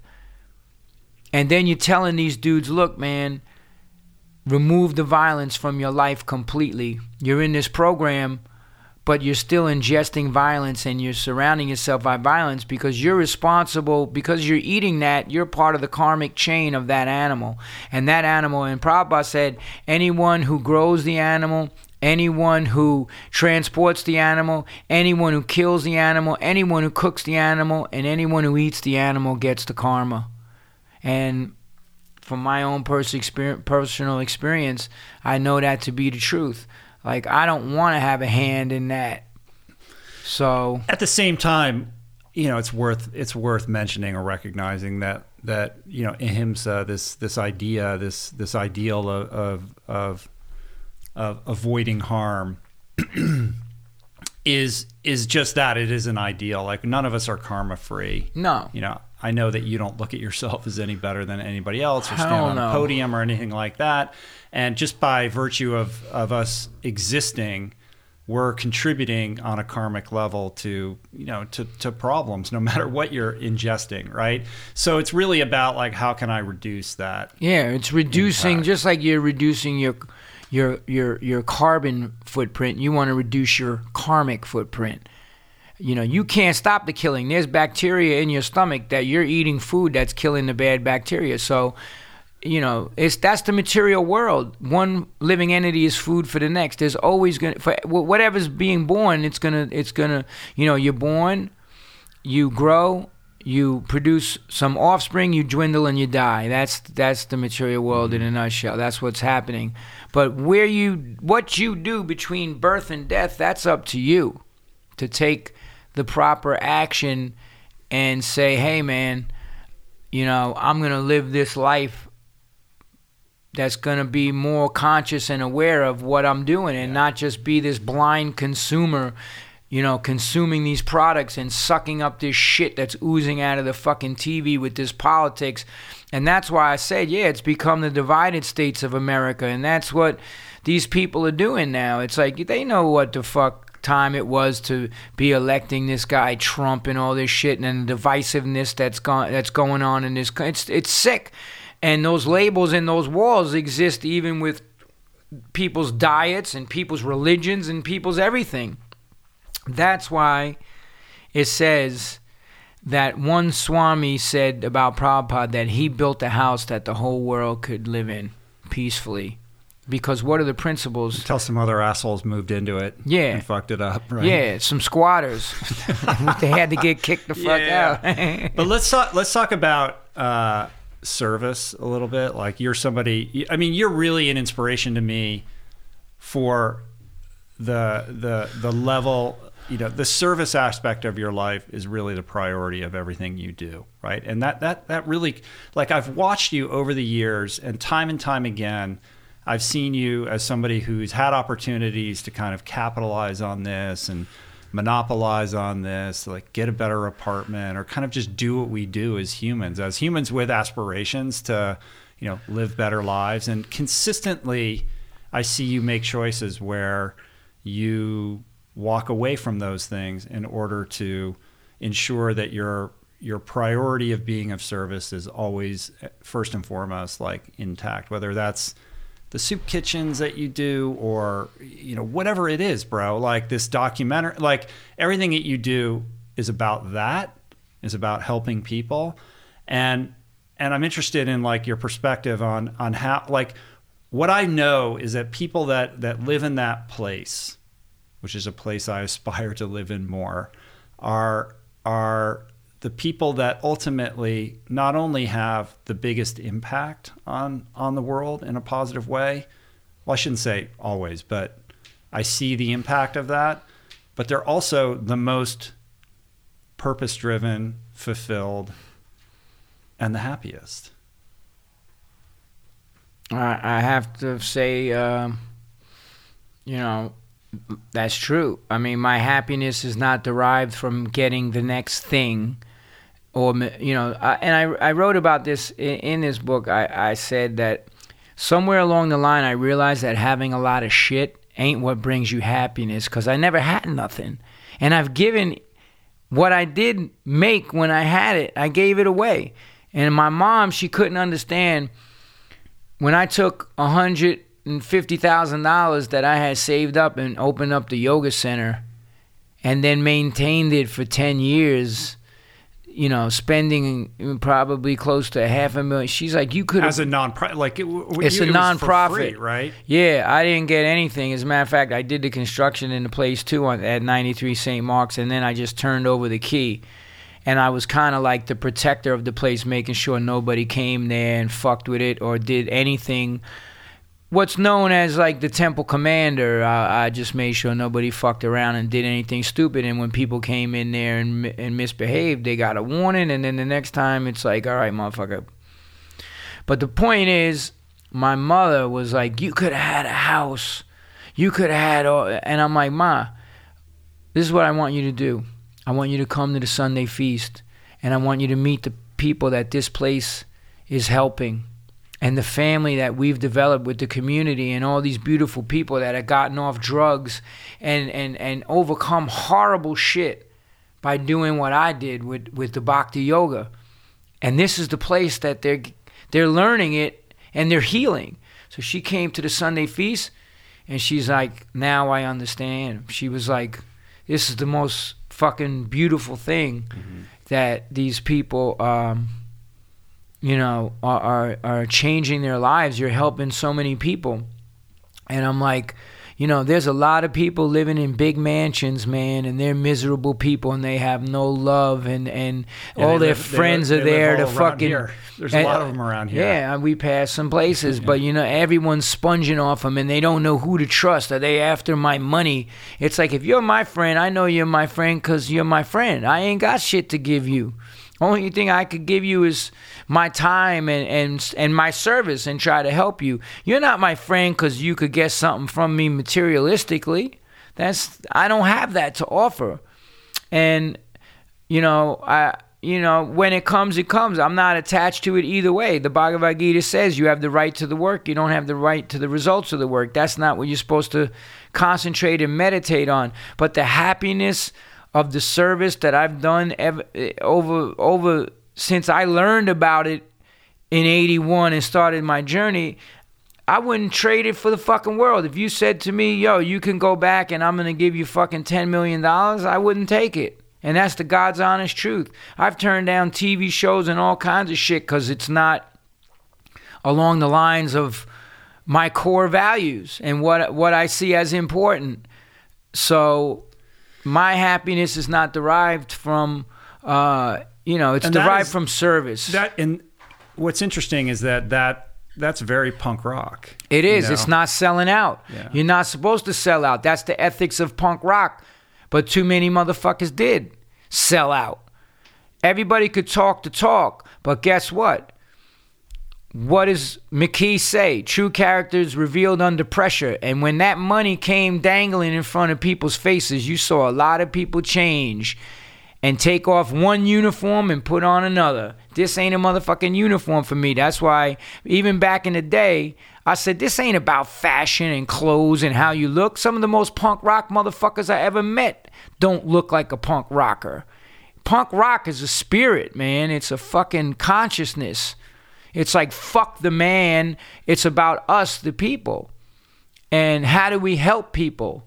You know, you can't just, and that's one of the things I always said about punk rock. I'm like, it ain't enough to just fucking complain about something and bitch about it. How do we fix it? And that's where... That's not punk rock. Punk rock is more like anarchy, like blow it up, right?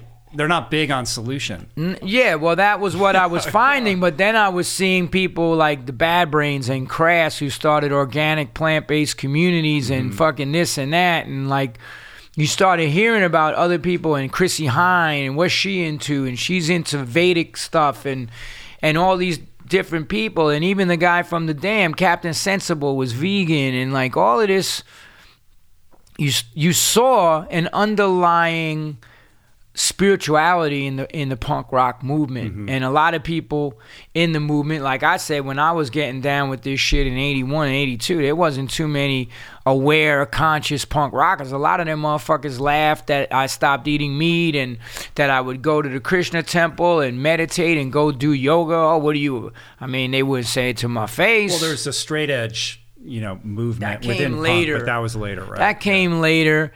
And that was part of the whole kind of judgmental.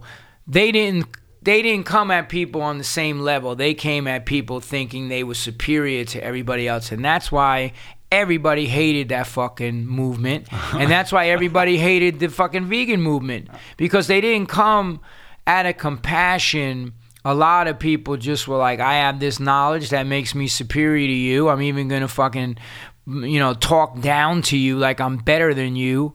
And I think that's changed a lot now because more and more conscious people are getting into this for the right reasons. Like I said, I see it as a positive thing.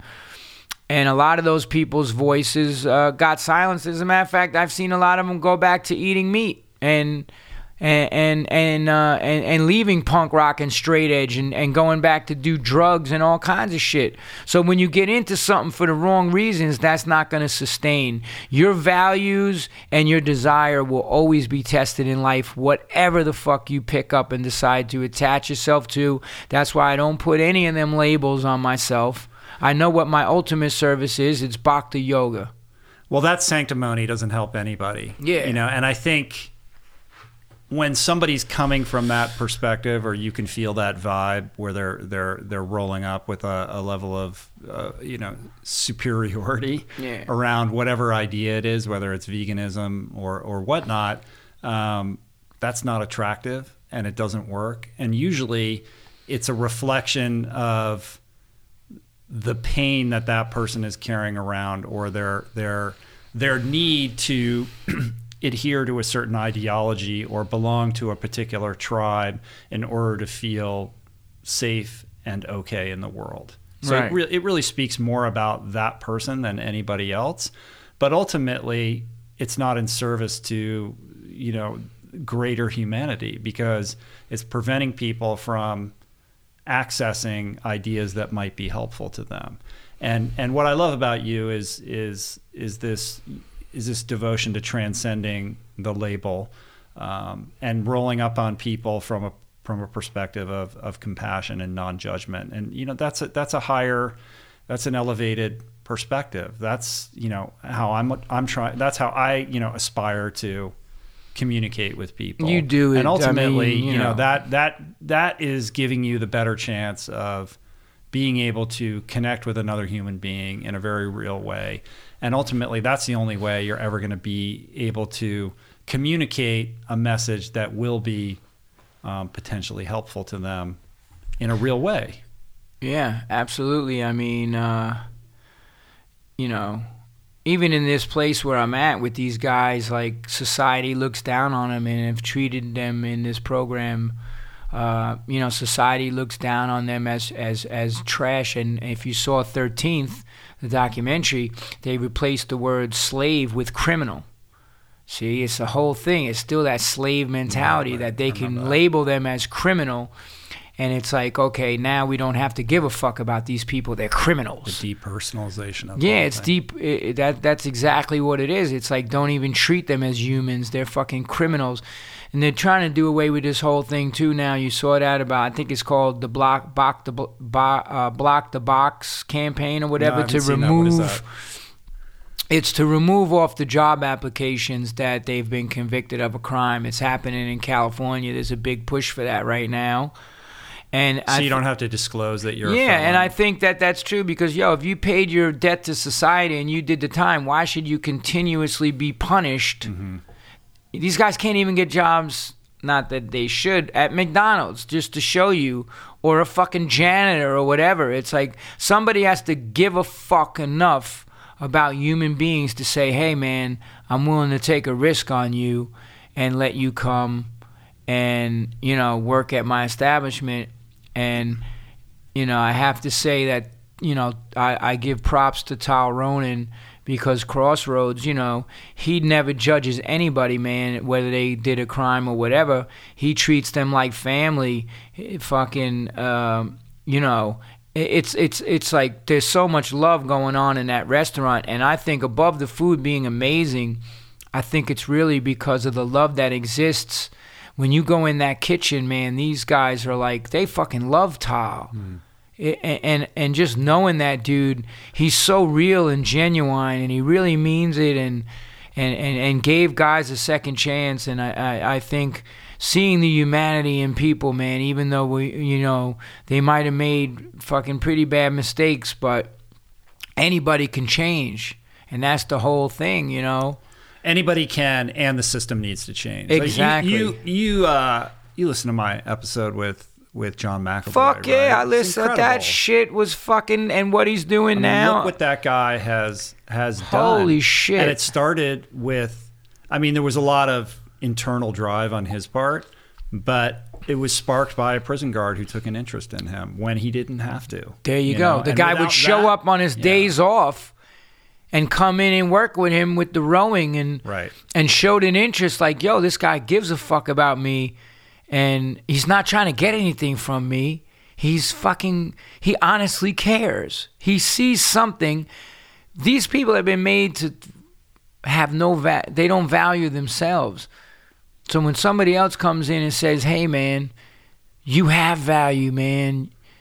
Like it just. And at first, you have to overcome the the guarded skepticism because that person's going to be like, "What's your angle?" Like no one's ever rolled up on me like that. So it's like, "Hey man, where are you coming from?" It's a hustle. It's just a ticking time bomb until you're going to drop on me whatever it is you're trying to get out of me, right? So you have to earn that trust over time. Like it can't just happen with one person being nice one day. Like you have to be committed to overcoming that hurdle in order to engender the trust in that individual that will ultimately catalyze that change. And that requires, that's a big ask. That's a big investment. It has to be selfless. When you see somebody do that, like that's an amazing thing. Well, it has to be selfless too, it's selfless service. It's, what it says even in the Vedic teachings is devotional service to others has to be unmotivated and uninterrupted. And that means unmotivated by, material Personal things gain. other than the person's own growth and uninterrupted if you're not seeing the result. Imagine you're trying to do something. And I've tried to help a lot of people. These 3 kids that were in this. Most of them, it doesn't work out. They raped and murdered a woman, Wow. And it's like it has to be unmotivated and uninterrupted, meaning like sometimes you're not always going to get the result right away, but you have to just keep endeavoring. And the material conditioning is so heavy in this material world that we've been doing fucking crazy shit for this lifetime, past lifetimes. There's a lot of conditioning that's there, and everybody's working out their karma. But I'm even seeing it with these guys now. They're trusting. When we first get in there, they were all like, yeah, what's this motherfucker's angle? What the fuck, yo? You could see the skepticism. Now they're like, yo, Jay. Like, they're calling me and they're fucking like, yo, they see I'm not trying to get nothing from them. I'm trying to give. This whole process, 30 to Life, is about giving. And the story of John McAfee, man, and what he's doing now, because now I follow him on social media, and he's getting standing ovations for when he gives these talks. Yeah, he went and spoke at the House of Commons after we did the podcast, and that video went crazy viral. And I got up the morning of Ironman Hamburg because I was like, how's he doing, right? Because that was his big race, and as you know, they had to cancel the swim on that because of the algae, the algae from the runoff and whatever bullshit is going on there. So it was going to be this duathlon, and I log into the Ironman website wanting to see how he's progressing, and he hadn't even started yet. And I was like, what's going on? Something's wrong. So I DM'd him. And he said, yeah, there was a fuck up. His parole officer had the wrong dates for the Ironman, and he couldn't go to the race because they screwed up some paperwork over it. So he couldn't travel because he can't travel without doing a whole bunch of bullshit. Well, I'm finding that with this program now. Paul's trying to get him skydiving, and the parole officers have not. It's out of their zone where they can travel to because they're wearing the fucking monitors and shit. So it's it's a whole thing, to get the clearance from the parole officers. And it's tough. So he trains for this race. This is his big race for the year. And then I don't know when he found out, how many days in advance, but then it's sorry, you can't do that. Yeah. So he's got another race he's signing up to do. But the bigger point being look what that guy has done with his life. Amazing. And that is he wasn't walking around with PMA from day one. Nah. That guy had to evolve into a perspective where now he can be this beacon of light. Right. And it's so powerful because not only is that story just beyond belief, it's just insane. It's so cinematic. It's movie worthy. It's a movie. When he was telling it on the podcast, I'm like, holy shit. You see the scenes on your fucking head. You're like, there's no way, right? And that gives him the gravitas, the weight, the power to be able to speak to these issues. And the fact that he is committed to prison reform, that's his version of your service. And when you see Paul de Gelder committing his life to shark preservation and the preservation of the oceans, when it's the ocean, it is the shark that covers took away 3/4 of limbs. the planet. It's the shark. He's protecting that which changed his life. Exactly. And I saw him say, I don't know that I would want my limbs back. I think it was on your podcast that he said that. Yeah. If somebody said you can have your leg and your arm back, I wouldn't take it. I mean, it's unbelievable. And that he means it. Mm-hmm. So the question for you is, why? Why do you do all this? First of all, I have to say that it's a degree of selfishness in that it's how good it makes me feel to help other people. Genuinely feel how good it is, and going out on the food line and feeding people plant-based meals and having these conversations with people and helping people, and every day writing letters to people and getting people. I mean, every day I get 20 to 30 fucking emails on social media or my... I'm going to read you one right now. I don't want to interrupt you, but I'm going to read you an email that came in that you got, but it also was sent to me. Can I do this? Yeah. All right. I'm not going to say the person's name, but it goes like this. Hey, Rich, I also sent this to John Joseph. Couldn't find your direct email, blah, blah, blah. I wanted to reach out personally. because of the impact you and John have had on me over the last few years. Here's the email in its entirety. Rich and John, I just wanted to say thank you for the impact you've had on my life over the last few years. I have ulcerative colitis and struggled for the better part of 10 years with flare-ups and hospitalizations. I was lucky to avoid surgery, but that didn't mean I had a good quality of life. Eventually, I went on a drug that cost $25,000 a year. It's known to cause cancer in some patients, but to me, it outweighed the higher risk of colon cancer due to chronic inflammation. During this time, about 3 years ago, I was also trying to make positive changes in my life to try to get off this cancer-causing drug. While I was thankful for the effects of pharmaceutical intervention played on my symptoms, I was also aware that blah, blah, blah. Canada had the highest IBD rates. Countries like Japan and China had very few. I listen to audiobooks and podcasts frequently. I was listening to Finding Ultra on Audible. I interjected it with an episode where Ben Hobbs interviewed John Joseph. It led me to JJ's interview with Rich. The rest of the podcast, it didn't take long before I was convinced that a plant-based diet was my only option. I struggled at first, but eventually came around. And after 3 or 4 months, I was nearly 100% plant-based. My goal was just to increase fiber intake, blah, blah, blah, blah, blah. Basically, it cured his ulcerative colitis, essentially. His doctor said he'd never seen such a wild turnaround. And that the only cases where he saw this kind of healing were mild cases with very few flare-ups. He goes on and on and on. And he refuses to say he's cured. It's still too early. The disease is complicated. But he's basically found freedom, and it's through your message, dude. And I know you get emails, and I'm not reading this to like butter you up or to be self-congratulatory. Like, it's powerful, dude. And I will echo your sentiment. Like, there's nothing better than getting an email like that, knowing you help somebody's that life. You're helping somebody in a very real way. And it's just words on a computer screen, but not for that dude. No, that's fucking years of pain and suffering that's in that email. And the thing that was told to me is like, when I asked my teachers, how do I repay you? They just said, teach the next person in line, pay it forward.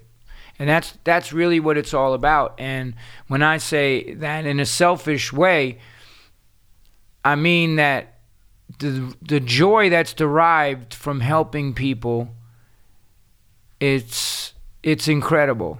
And it's not that I'm trying to have this Jesus complex or any fucking stupid shit like that, because I try to always turn it back on them, and I say, yo, I put the information out there, but you, sir, ma'am, you did the work. You get the kudos, not me. All I did was give. It's like this guy, he changed his life. You did the work. You know how, and I wrote about you in my new book, and I was like, do you know what it fucking took for you to kick alcohol and do all the stuff that you did, the intestinal fortitude that took to change your diet and do the ultras you've done and do the Epic 5 and constantly being put under pressure, is the revelation of true character, who the fuck you really are. And to me, it's like, to get asked, why. It's the one answer that I would give is like, we have a debt. Our lives were saved. Your life was saved. People helped you, even Julie, and you read all this stuff. Dude, so many people. It's like, we have a debt. How the hell do we repay the fact that I didn't go to prison and get fucking killed on the streets for being a drug addict and robbing crazy motherfuckers? Like, how do I repay that? And the only way is to constantly, every day I wake up, I touch my head to the floor and I say my mantras. And I've done that since I ever heard about it in 81, 37 years. Even in my crack period and pill period, I wake up and I touch my head to the floor. Namo Om Vishnu Padaya Krishna Pastaya Bhutale. I say my mantras.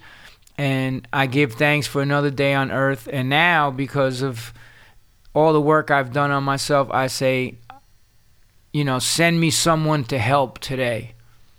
I'm looking for that, to be like, let me find somebody and I get letters about like, dude, I literally had the fucking gun in my mouth. And like, I got one letter like that about the lyrics in the Cro-Mags that this song I wrote, Malfunction, and how, like, you know, people's lives have just been helped.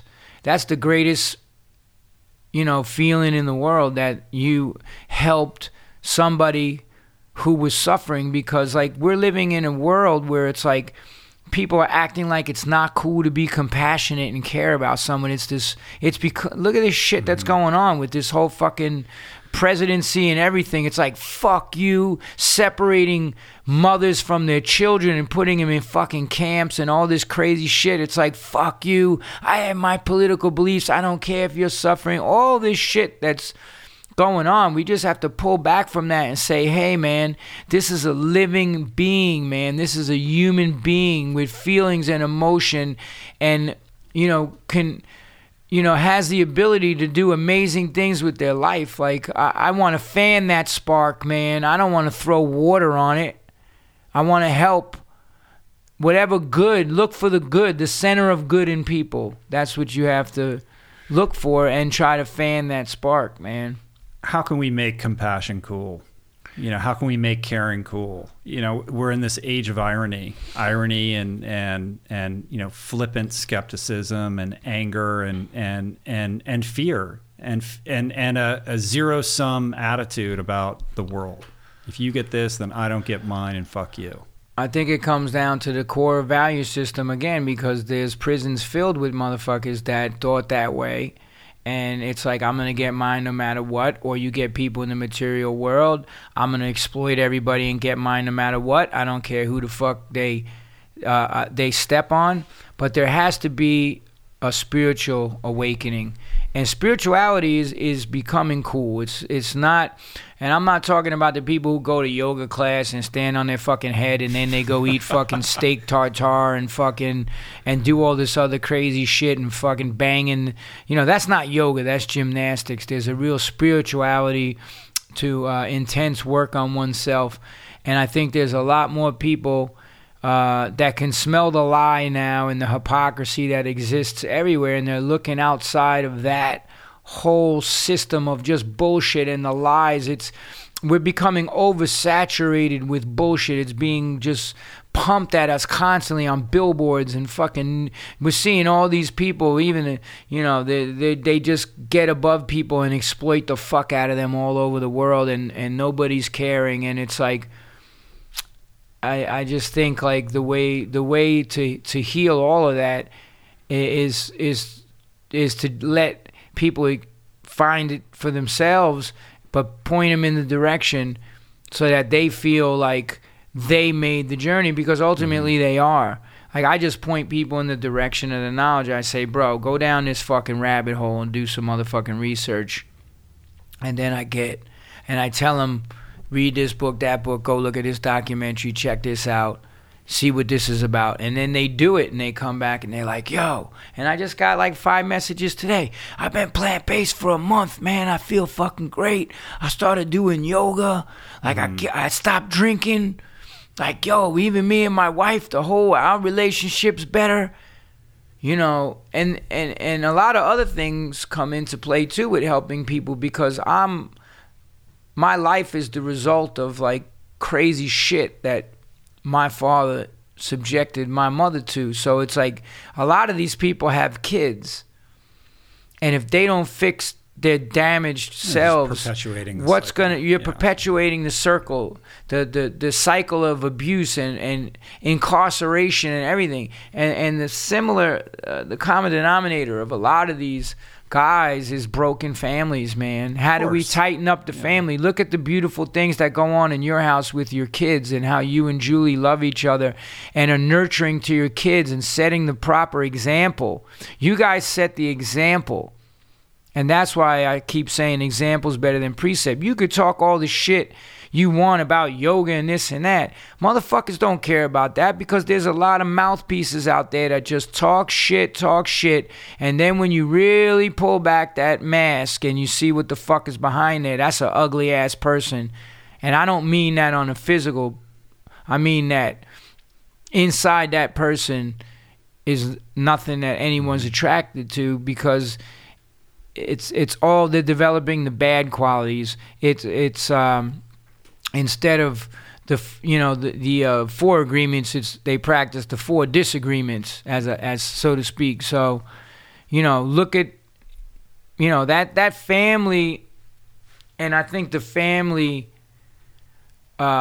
makeup has changed a lot too. And that's why I'm like, if 2 women or 2 men want to adopt a kid and them parents fucked up and they caused that fucking kid so much pain, so what? If those people want to love that person, why the fuck should they not be allowed to adopt kids? Like, they're going to give that kid a nurturing home. They're not looking to do, and that's the thing, that these homophobic people and all these people, they're like, oh yeah, who knows what they want to do with, it's like, that's your twisted fucking brain. You are projecting. Well, who was it that said the only source of self, when we criticize others, that's the real true source of of what you're projecting. Yeah, it's a window into your own soul. I don't know who originally said that. But it's like, I think the family structure is a very important thing. It's super important. I want to talk about... I want to ask one question, though, before we jump ahead to that, because I had a question about John McAvoy. Did you get into, like, plant-based diet with him at all? Or no. You didn't? No, it wasn't about that with him. Yeah. I wanted to share his story, which is so powerful. Right. Like, that would have been a distraction. He's not, he's not vegan. He's not on a plant-based diet. If I want to have that conversation with him later, but it felt... that would not have been appropriate. Yeah. But that's what I love about you, and you have people on your podcast that have amazing stories of triumph and stuff like that, and you put them on there regardless if they're plant-based or not. It's the story that's inspiring. Your podcast is inspiring.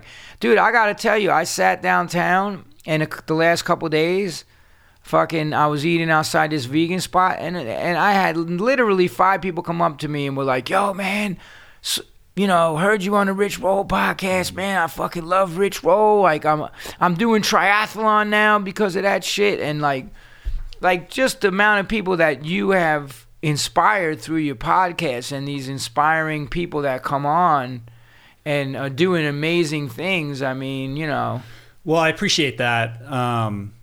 Look, man, you bring the fire, you bring the heat every time you're here. So people are connecting with you. I'm like a cipher. Like, I get to be the conduit so that you can share your truth more broadly. And it's a privilege and an honor to be able to have the platform to be able to do this. And I think, to your point about kind of bifurcating these conversations, it's like, yeah, I have tons of plant-based vegan people on, but like you said, I'm more than that.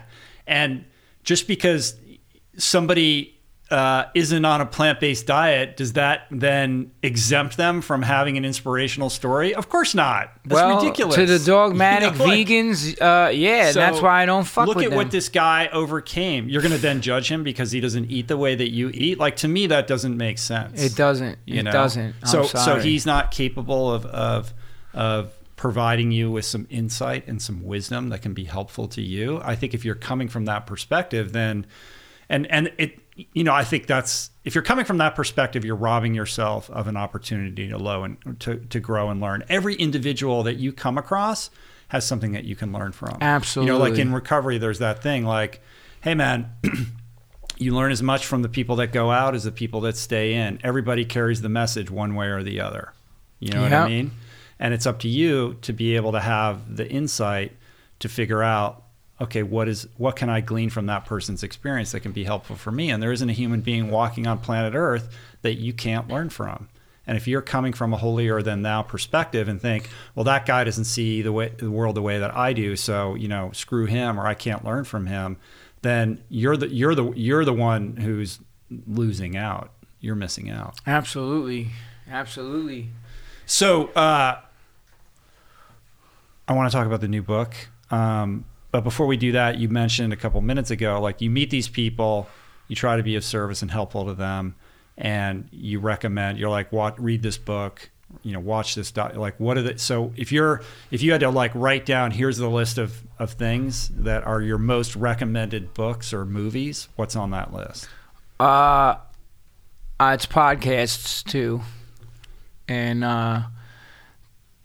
first and foremost, I tell them the documentaries for their diet, which is obviously Forks Over Knives, What the Health. I tell them to check out Earthlings for the compassion and Cowspiracy for the environment. So, those are really the top films that I'll tell them to check out. And books, there's even this one I quote all the time, The Prophet, one of the first books I read, Bhagavad Gita as it is, and The Science of Self-Realization. That was the book. Actually, I even said in Evolution of a Cro-Magnon, my memoir, that, if you want, I'll send you this book. And I've sent out thousands of copies of the book, which, I paid for myself, bought the book, shipped it, paid for everything. So the Napoleon Hill books, too, The right? Napoleon Hill, absolutely. There's, for self-help, and he wrote some great books, and even like the I Ching, and I've read so many, even you can even check out the Krishnamurti books. I love that Ram Dass book, Be Here Now. It's just great inspirational quotes. Did I tell you a story about that? Yeah. So Ram Dass is not the guy who said Be Here Now. Be Here Now was uttered by Bhagavan Das. So Ram Dass arrives in India. He's searching for his guru. He's convinced he's going to find his guru. He's walking all over the place, meeting with everyone. It's like not working out. And Richard Alpert, Harvard professor is his real name. Yeah. And he's sort of dismayed and thinking, well, maybe this isn't where I'm supposed to be. He's starting to question why he went to India in the first place. And he's about to pack his bags and come back home. And he runs into this dude who's 6'7", young, handsome guy with the long hair and the whole, he's American, but he's got all the garb on, right? He's got the sandalwood on his forehead and he's barefoot, and it's 1968 or whatever it is. And the guy's like, come, I'm going to take you to this guru. And they're walking and Richard Alpert, aka Ram Dass, is like, when are we going to get there, man? When this is far. How long are we walking? He just kept he was so impatient, he wasn't present in the experience of this adventure. And finally, Bhagavan turned around to him and said, be here now. That becomes the name of the book. Right. Ultimately, they end up at the feet of Neem Karoli Baba, who becomes, who names Ram Dass becomes his guru and all that whole thing. But Bhagavan, have you ever met Bhagavan? No. Because he would do kirtan at Jivamukti in New York. He spends a lot of time in upstate New York, etc. But Bhagavan married Julie and I. There's a portrait of him in the other room. Yeah. Wow. Yeah, it's cool. I want to see that. And he did and he's an amazing musician. And he did a kirtan album that was produced by one of the Beastie Boys. I think Mike D. I'm not sure. I can't remember. Oh, I think okay. It's maybe.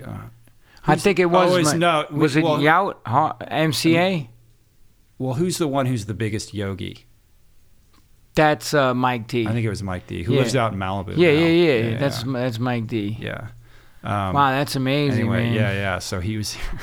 Wow. He's a character because he's not like a guru type guy. You can talk to him like a normal. He's very, he's actually a pretty funny dude. Wow, anyway, that's great. I'll tell you more stories about that later. But anyway, all right, dude, let's talk about PMA effect. Well, come on, man. We didn't finish with that because we got to the books and the films, and I also, But Be Here Now is an amazing Be Here book. Now, there's a lot of truth in there, and then the Krishnamurti teachings. But mainly, I try to just. I really tell people, the Prabhupada books, and then podcasts. And I have to say, not just because you're sitting here, I say, look, man, go on the Rich Roll podcast and look at the guests and go through that. There's lessons to be learned. And what was the? I just sent somebody because they were a swimmer and they were going to do this big swim. What was the woman's name? Kimberly. She broke her foot and yeah.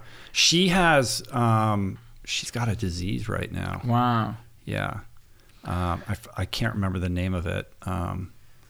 right now, but she's incredible. Yeah, and I she swam told from her the to listen Farallon to that. Islands Yeah, and, like, you know, shark with infested sharks waters and, and like fucking and so there's always something. Kim swims. You know, all the different people that you had on your podcast. It's like there's stories there for everybody. I think it's a very powerful medium podcast to help people. So that's really what I tell people in a nutshell. Just do the research, right? And people, you know, want to feel like they discovered it. That you just point them in the right direction and then let them, you know, and detach. Find their truth. You got to detach from your expectations or your attachment as to whether anybody's going to do it. And that's a painful lesson that you learn in recovery when you're trying to help people get sober, because you carry the message. And, you know, 9 times out of 10, it doesn't stick, you know, but you just keep doing it. You keep doing it. You just stay out of the results, you know? Exactly. You just keep, that's exactly what it is, man. It's like, I tried to help my nephew. He's incarcerated again. And then there's another kid and I talk about this in the book. They all made fun of this kid, Matt, because he was a nice kid and a sweet kid. And they called him all kinds of fucked up names and made fun of him. Matt got an apartment. He graduated college. He has a wife. He has a kid coming. He fucking has a job. And we're all these other dudes that made fun of him. It's not cool to be kind, right? But they're all fucking locked up, including my nephew who made fun of him. Because he had a little bit of a learning disability, Matt. But he worked so fucking hard to cure himself of that and graduate college. And I'm so proud of him. He calls me Uncle John, and it's funny because he's like this 6'7", you know, black man now. But I knew him as a teenager, and you know, people they're like Uncle John, like, you know, this fucking short white motherfucker, like, you know, it's funny, pretty funny, you know. But I love the kid, man. He comes to every event that I do. He came to the last. The book thing when we did the Meet Us of Pussies. He was the there. one downtown at the last bookstore? He was the fucking... no, the one in New York when we did it at... when I was there, when your mom was there. Yeah, he was there too, and then he came for the Evolution. Right. That place in Brooklyn's not there anymore. Yeah, I know. It closed down. It's crazy. All right, dude, PMA Effect. You got this new book coming out, The PMA Effect. Are you showing it there? Yeah, like, dude, you have any printed copies? You could have had one sitting right here. Nah, I don't yet, because we just, I don't it's going need it. to the printer. I read it already. Actually, you wrote the forward, and you wrote it. You always fuck me up, man, because you're so eloquent, and then it's like you're like the toughest act to follow, like, when it comes to writing. You. If I tried to write like you, I would sound like an idiot. Yeah. You know what I mean? I can only write the way that I write. Yeah, it's amazing. The forward is amazing. Thank you so much. Of course, man. You know, for that gift, and it is a gift, and but the book is really so many people are going through a lot of shit right now, and I'm like, I took all the lessons, and I wrote, you know, even the homeless person, you know, like you mentioned, had a lesson to teach me in life. Everybody had lessons to teach me. So really, I just incorporated a lot of the lessons learned and how I overcame certain things in this world by continuously practicing, seeing things from different perspectives and working through my shit and trying to keep a positive mindset through all the shit that I was going through. And you know, 4 years ago, a little under 4 years ago, I started, like, you know, writing stuff down, and I talk about that. I have a cork board. I don't know if you've been in my house. Yeah, I've seen it. I know your writing room. Yeah. So I just kept pinning these ideas to the fucking wall, and I'm like, fuck, man, the PMA thing's become such a big thing. I mean, you know, everyone's getting the tattoos. It's on bumper stickers. Fucking Napoleon Hill, the Bad Brains, even fucking Breaking Bad. They, you know, they had the guy said PMA in the reference. Yeah, and one of the things they talked about PMA. Man, you better have that fucking PMA. Like, I think it was somebody said it to Walt. And I'm like, there's so much to that. There's so much to resiliency and the methods of pushing through shit, and how do I do that, and you know, and I said, even in the intro, I'm like, yo, this book comes from a place of humility. I'm not fixed. I'm still a work in progress. I'm a neophyte on the path, and all I'm trying to do is be the mailman and say, yo, this is the stuff that I've been taught that's helped me thus far in my life and got me to where I am. And yes, I have a lot more work to do on myself, but even this book for me is a reminder, because it's a lot of knowledge in there. And I even quoted him, one of his quotes in the book. The Prophet. Yeah. So it's like, it was a reminder to me of work that I still need to do on myself. And I just saw the work's never done. It's never done. We're all works in progress, man. And that's really what, but it's all about reaching our ultimate potential. And how do we do that? That's why I said how a positive mental attitude can make you the badass you were born to be.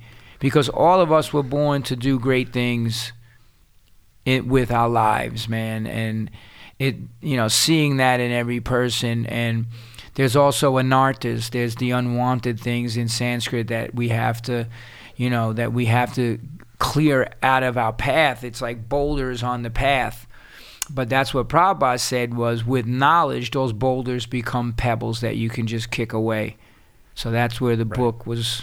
What I love about the book is it's incredibly accessible and relatable, and there's just no getting around the fact that you're this incredibly powerful steward because of your life experience, right? You're standing in a place where you have the gravity to speak to this because of where you came from, and like, if people want to really hear the whole backstory of Blood Clot, like, you can listen to one of our 10 podcasts. I think it's 41 or whatever. Yeah, way back, or even, you recapped it pretty good on Rogan the other day. Like, conceived in rape, abuse, foster homes, juvenile detention halls, jails, drug dealing on the streets, like just a road to nowhere. And it's just unbelievable that you were able to transcend that, to live the life that you're living now. So how do you do that? Like, how does somebody go from there to here? And the fact that you took the time to extract lessons from your life and hang them on the principles that have been transformative in your journey, and then communicate them in a way that's relatable to people, I think is I keep using this word, is powerful. It's powerful, and I think it's really going to help a lot of people, man. So I commend you for writing the book. That's why I wrote it. I wrote it because I really shouldn't be fucking sitting across from you right now. No. Because the statistics, and I had people tell me that shit, that you're just going to be another fucking dead motherfucker, or you're going to be a motherfucker that spends the rest of his life in prison. But I always had this thing to prove people wrong. Because that was my problem even as a kid, was I would never let the people that hurt me know that they hurt me. I would act like that shit didn't matter. You're not going to see me fucking cry. I wouldn't cry in front of them. You're not going to see me and my pain. I'm going to keep that. Even when my girl was like, it's fucking unbelievable you went through all that shit. And it's like, I never knew how much that shit really affected you, because I'm an expert at hiding my emotions and not letting, and it's still one of the things I'm trying to work on now. And that's one of the things I talk about in the book, is that, to confront things and don't let them fester.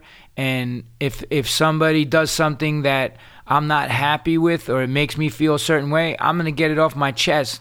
I'm not going to sit there and hold that poison in and let it fester till it blows up on something. And yeah, well, there's that. But then, I mean, that's an easy example of, like, somebody pissed you off, let's redress it immediately. Like, or even if you fucked up, to like rectify it as quickly as possible. I have a friend who calls that, like, if you're going to eat crow, like, eat it hot, like, deal with it right away.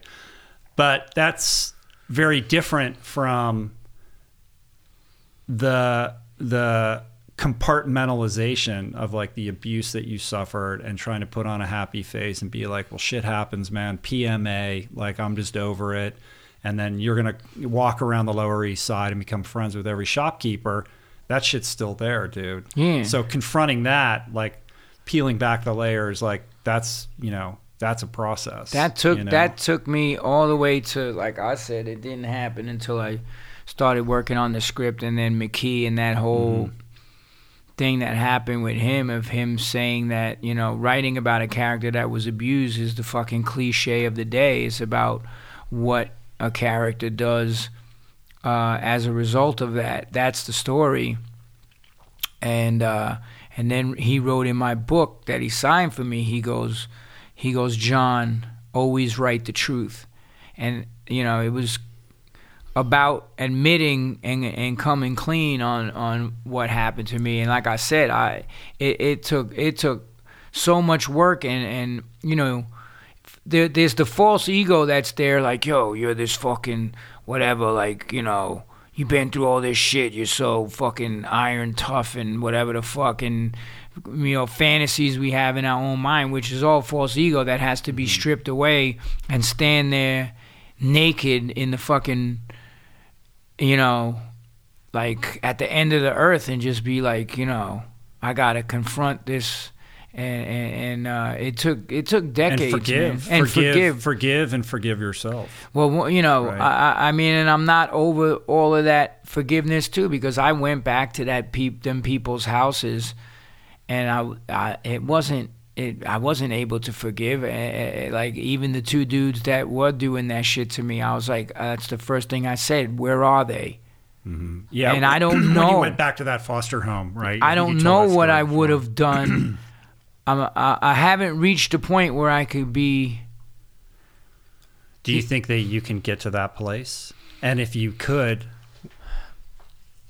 I would have to get it off my. I would have because it's causing you suffering. Yeah, you know that. Of course it is, because I still have that thing where, like, I've learned through the writing of this book, though, believe it or not, this has been very therapeutic for me, because, like, it had to remind me of this stuff. So I let a lot of other shit go, but I know that that's something, that's part of the work that still needs to be done. Mm-hmm. But there's a part of me that still, I can't remove myself from the street person and the fucking dude who has to tell motherfuckers what time it is. And yeah, there's an identity. You're on some level, there's an attachment to that identity, right? Of course. And there's an ego. There's an ego aspect of that. I would right? be fucking. So it's like when you say the work's never done, it's like, okay, now I gotta look at that, right? Yeah, and it's like, that's the one thing.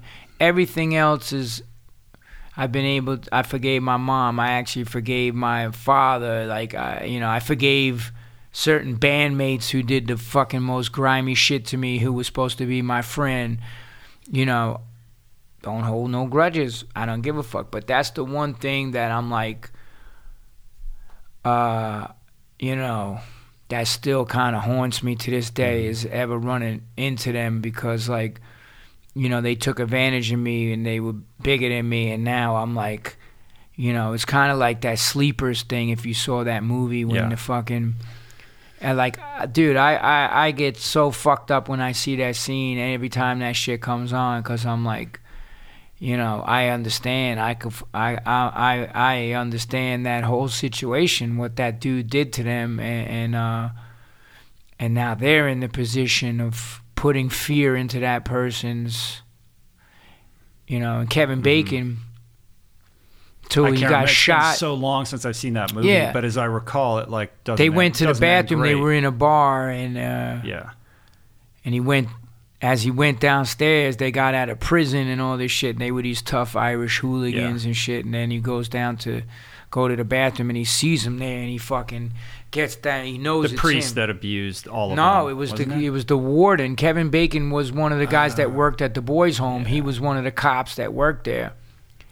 So then he was eating in the diner. Right, because all those guys had been in that boarding house together. Yeah, right? and then when he comes back upstairs, he goes and tells his friend, he's like, you're not going to believe who's fucking sitting over there.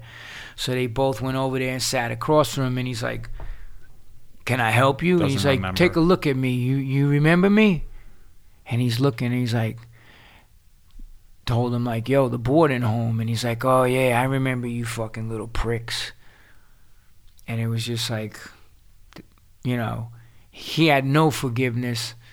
And that's what I think where I'll lose my shit if they don't fucking just straight up and come out like saying apologizing.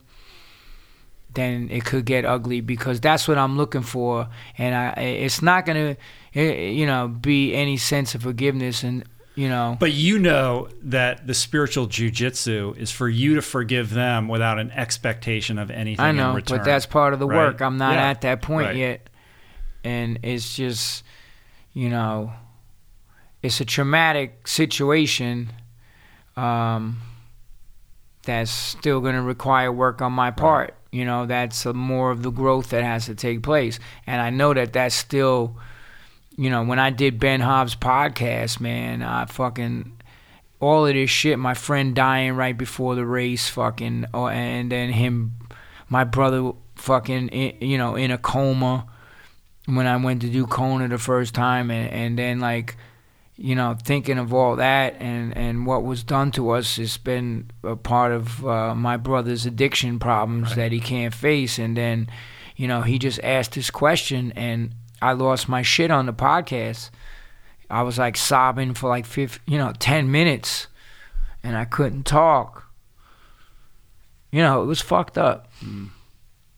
But a lot of people heard that and were like, yo, including Tony, what is his name? Chris, the Iron Man. Lieto?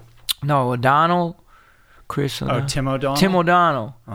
He saw me when I went to the Iron Man Foundation thing where they showed the thing in New York. He's like, bro, that was one of the most fucking intense moments. But it's not acting. It's still raw. And when I see what my brother's been clean for 40 days now. Oh, wow. That's new. He got his 30-day coin. Yeah, that's pretty good. So, there's a lot of people out there who was helped by the evolution of a Cro-Magnon and write me, and I think that this is the next phase in that, because we all go through shit.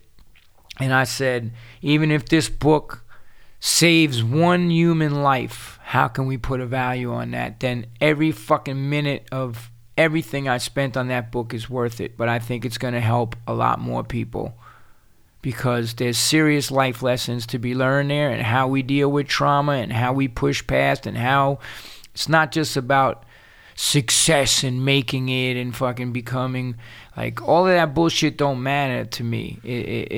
That's not what this book is talking about. Is talking about how do we heal the hurt, how do we push past obstacles in our life, how do we push past fear, and even talking with you and all the other people, it's I ask those questions all the time because I'm trying to learn. I'm still trying to learn. And I said, even when I asked you questions, and I wrote about it in a book, how do we keep growing? And you said, face something you fear all the time. Do something that challenges you. Face your fears. Remember when you I didn't make that up, by the way. No, I know. But I'm saying you delivered the message, just like you were the mailman. You delivered that message, and that's what I'm doing here. And the little lightning bolt there, that's a nod to the Bad Brains. Oh, it is. I didn't know because that. Their first album, it was the lightning bolt coming down, striking the Capitol. Cool. So it's what I like about that is that it's getting at the root of how you grow and how you evolve into the best version of yourself. Most books of this ilk, of this genre, it's how to make $1 million, how to network or shit like that. It's they're missing the big picture. It's you can go out and set a goal, and I can tell you how to achieve that goal. But if you want to know if your goal is the right goal for you, you better start investing in yourself, in the real hard work that is internally focused, in order for you to answer that for yourself. And that's not as sexy. That's the messy kind of ephemeral, process that I think is fundamentally required if you want to create the best foundation for living the life that that is sort of like accessing your best blueprint for yourself.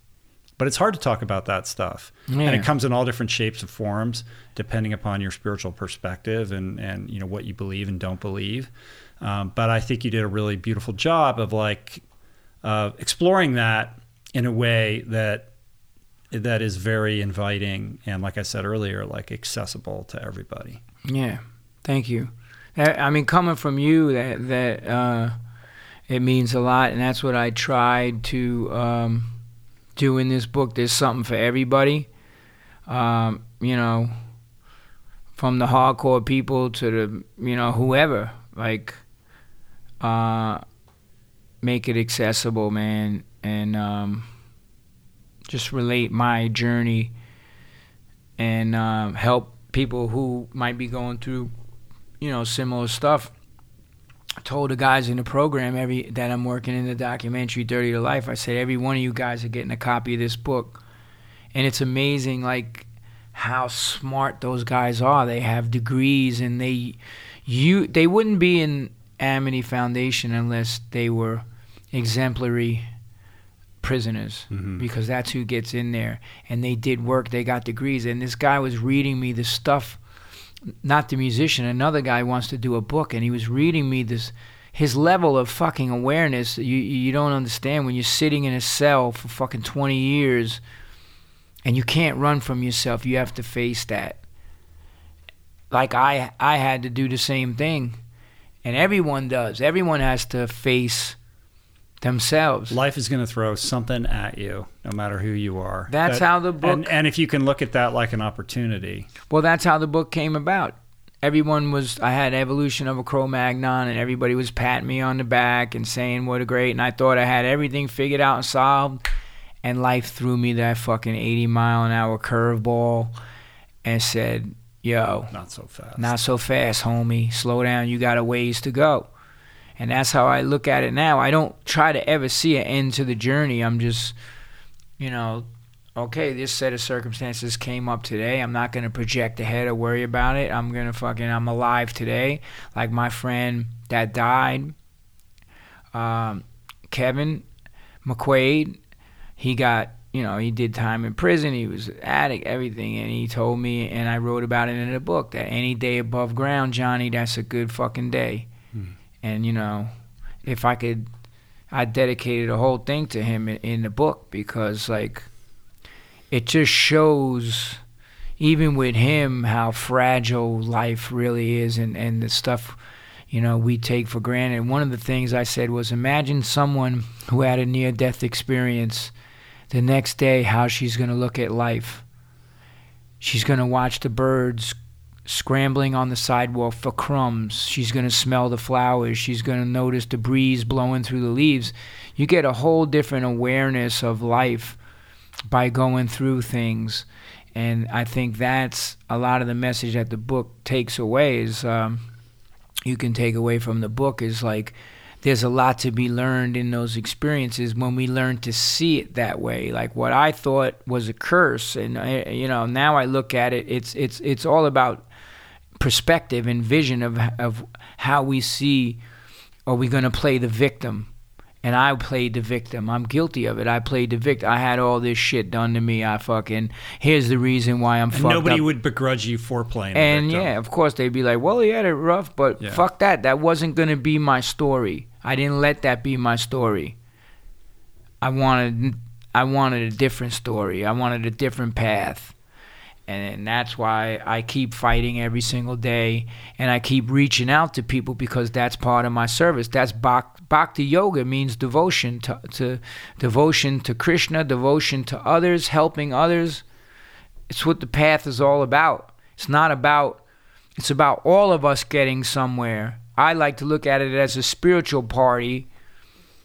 Who wants to party by themselves, man? I want to fucking bring all my friends and everything, man, and just keep doing big shit, which is helping somebody else get out of the fucking, and that was another quote. They say, oh, when you hit rock bottom. I said, no, you could go below the fucking rocks to the maggots. There's always a lower. There's always fucking, don't think you hit rock bottom. You could always go fucking lower. And by the way, you don't have to hit rock bottom, and everybody's bottom is different. We all have different pain thresholds. If you're suffering and that elevator is going down, it doesn't have to hit the ground floor. Yeah. Like, you can step off. So to kind of round this out and bring it home, if someone's listening who's suffering, and they're listening, they're hearing your story, and they're like, man, that guy, like, I can't believe how far he's come from where he was to where he is today.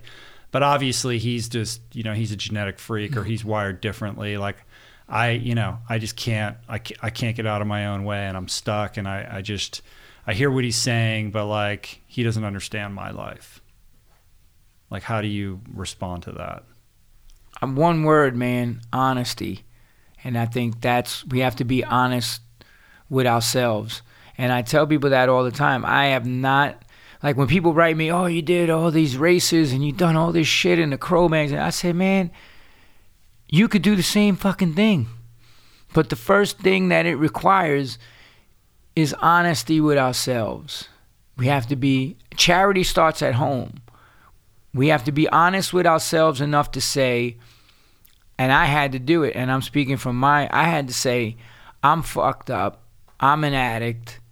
I'm a person who has admittedly done grimy shit to people that have transgressed and done shit against me, which I felt, okay, now I got the right, motherfucker, you got what's coming to you. So it took a lot of honesty on my part to be willing to take that mirror that I'm holding up to everybody else and looking at everybody else and flip that shit around and be like, I'm the one that needs to get fixed. Right. How do I do you're that? You're the common denominator in all the fucked up shit in your life. Yeah. I mean, but that's a big fucking challenge to accept. And I have a chapter called Accept. You have to accept the blame. Mm-hmm. Don't keep trying to fucking, use events in your life as a scapegoat for being a fucked up person, or, everybody's life is different, but we can all attain the same things if that honesty is there. And that's one of the 26 qualities of a devotee, is that they're honest. It's tough. It's the fucking hardest thing, man. Yeah. Listen, man, you may look at where I came from and where I'm now, but what you don't see is the 37 fucking years of tears and pain and fucking bloodshed and fucking tests that have come that I failed and failed and failed again, but was willing to get the fuck back up. And it's not how many times we get knocked on our ass, it's how many times we're willing to fucking pick ourselves up and push fucking through the next gap between expectation and result. And then the world throws us through another fucking curveball, puts us at risk. That's story in a nutshell. So it comes down to what you want your story to be. I didn't want my story to be, oh yeah, he was abused and he was abandoned and he was fucking made to feel like shit and it's okay that he's in prison or fucking dead. It's understandable. Fuck that. I didn't want that to be my story. And that's what I'm trying to tell people with this book. Don't let those events that have happened in your life determine who you are as a character. You can break free of any of that adversity. And it just takes, like you said, flip the mirror, man. Mm-hmm. Look at yourself. Stop looking at everybody else and what they're doing. That don't matter. What anybody else does don't matter. It's about what's going on with us.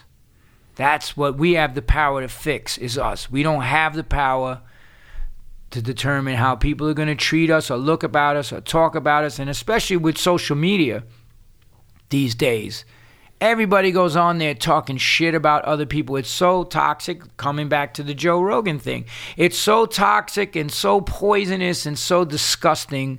You could have the best intention in the world, And you'll still see fucking people on your videos on YouTube, thumbs down, fuck this guy, fucking fuck him, fuck you. It's such a weird thing because I can't imagine, even if I had a negative response to somebody's piece of content, to like go and like, you know, take the let time. them know where I'm coming from. Like dude, does your life? Down. I just wouldn't do that. Does your life really suck that fucking much that you took all that time to go and fucking go on that shit and watch it and then be with a poisonous fucking comment like that? You know, the 4 Agreements talks about that. Not to take things personal. That's their poison. That's their hell. And when I saw Don Miguel speak, you know, even I still read his book and read those things because that's what I fucking, right? Yeah. I do take shit personal. I'm like, I'm going to come fucking bash you in your... Yeah. I've still sent those emails. No, that's like... I'm like, motherfucker, I'm playing in your town in a fucking month. I'll put you on the guest list, play the show. If you ever want to wind up and beat your motherfucking ass, say something personal because that is your Achilles heel, dude. Like that's the character defect that will like set you off and get you to do something you're gonna regret, bro. Yes, I know. And I gotta catch we all myself, got them, dude. I got plenty of them. But, all right, man. We gotta end this thing. God bless, right, man. Shit. Hey, this one. Did we record? Check it. Sure. Yeah, dude, 2.5 hours. Awesome. I love you, Rich. Thank you for the forward. The book's called The PMA Effect. The PMA Effect. It's up for pre-order. When is pre-order link is up now on Amazon and on the PMAeffect.com. ThePMAeffect.com. Yeah. And you know, and you're doing signed books for a minute here. 500 of the first copies. It's signed, and then. Hey, we got 400 already. What October 2nd, the day before my 56th birthday. Right on. So why did I not know your birthday's in October? I'm in October. Because you're on the 20th. And you're in Julie's what? Julie's July. Oh, July, right. Yeah. Positive. All right, PMA Effect. 30 for life. We don't know what's happening. 30 to life. Yet. Yeah, that's what I said. Oh, I thought you said 30 for life. 30 to life. 30 to life. Yeah, I don't know. We're not sure. It's coming out next year. Yeah, we don't know. It's going to be epic. That's all I can say. Right on, dude. All right, man. Let's go get something to eat, brother. Are we doing that? Let's do it, baby. Peace. What are we doing? Peace and plants. We're shaking hands. Love you, man. Take us out with a mantra. Thank you for helping everybody. And here's my mantra. Tesham satatayuktanam pajatam pritipurvakam dadami buddhi yogam tam yena mamupayantite. That's from the Bhagavad Gita. There's nutshell verses of the Bhagavad Gita, the essence of the Bhagavad Gita. And that means those who are constantly devoted to the path, I give them the understanding by which they can come to the Supreme. In other words, it's action. Take action. Better yourself every day. Don't just keep talking. Zip it. There's a chapter in my book called Yo Zip It. And that's what it's about. Take action, man, and push through every single day. That's what it's about. God bless everybody, man. Yeah, I'm not even going to say peace and plants. I just want that to be the capstone. Yes, sir. Right on, brother. Good talking to you. Much love. Yes. A lot of life force, a lot of wisdom in that man. Hope you guys enjoyed it. There's a reason why he continues to be such a popular guest on the show. I love him like a brother. Thank you for listening. Please let John know what you thought of today's conversation by hitting him up on the social channels. You can find him at Twitter, at JJ Cromag, on Instagram, at John Joseph Cromag. Make a point of pre-ordering his brand new book, The PMA Effect. You can find that at purepma.com or on Amazon. And as always, check the show notes for additional links and resources to expand your experience of today's conversation beyond the earbuds. If you're frustrated with your eating habits, if you're looking for a little bit more nutritional guidance, you're trying to dial up your plate, I can't stress enough how helpful our meal planner could be to your experience.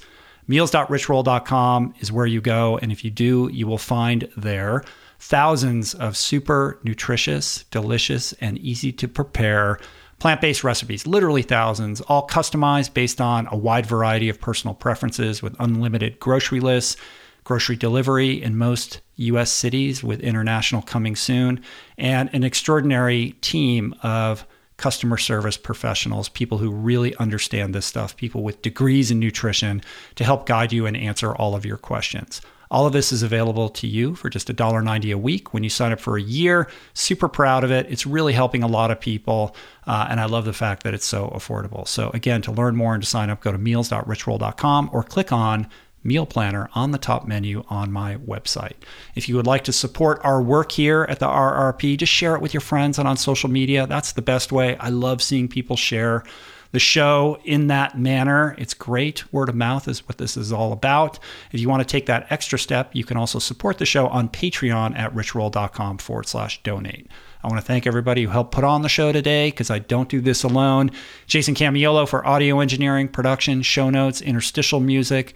Blake Curtis and Margot Lubin for the video version of the podcast, as well as graphic elements that I share on social media. Reese Robinson for behind-the-scenes video and photos. David Kahn, my man DK, for sponsor relationships. And theme music, as always, by Anna Lemma. Thanks for the love, you guys. See you back here next week with filmmaker Sanjay Rawal, who is the man behind a brand new documentary called 31 Run to Become, which really impacted me. It's a really cool movie, and we had an amazing conversation.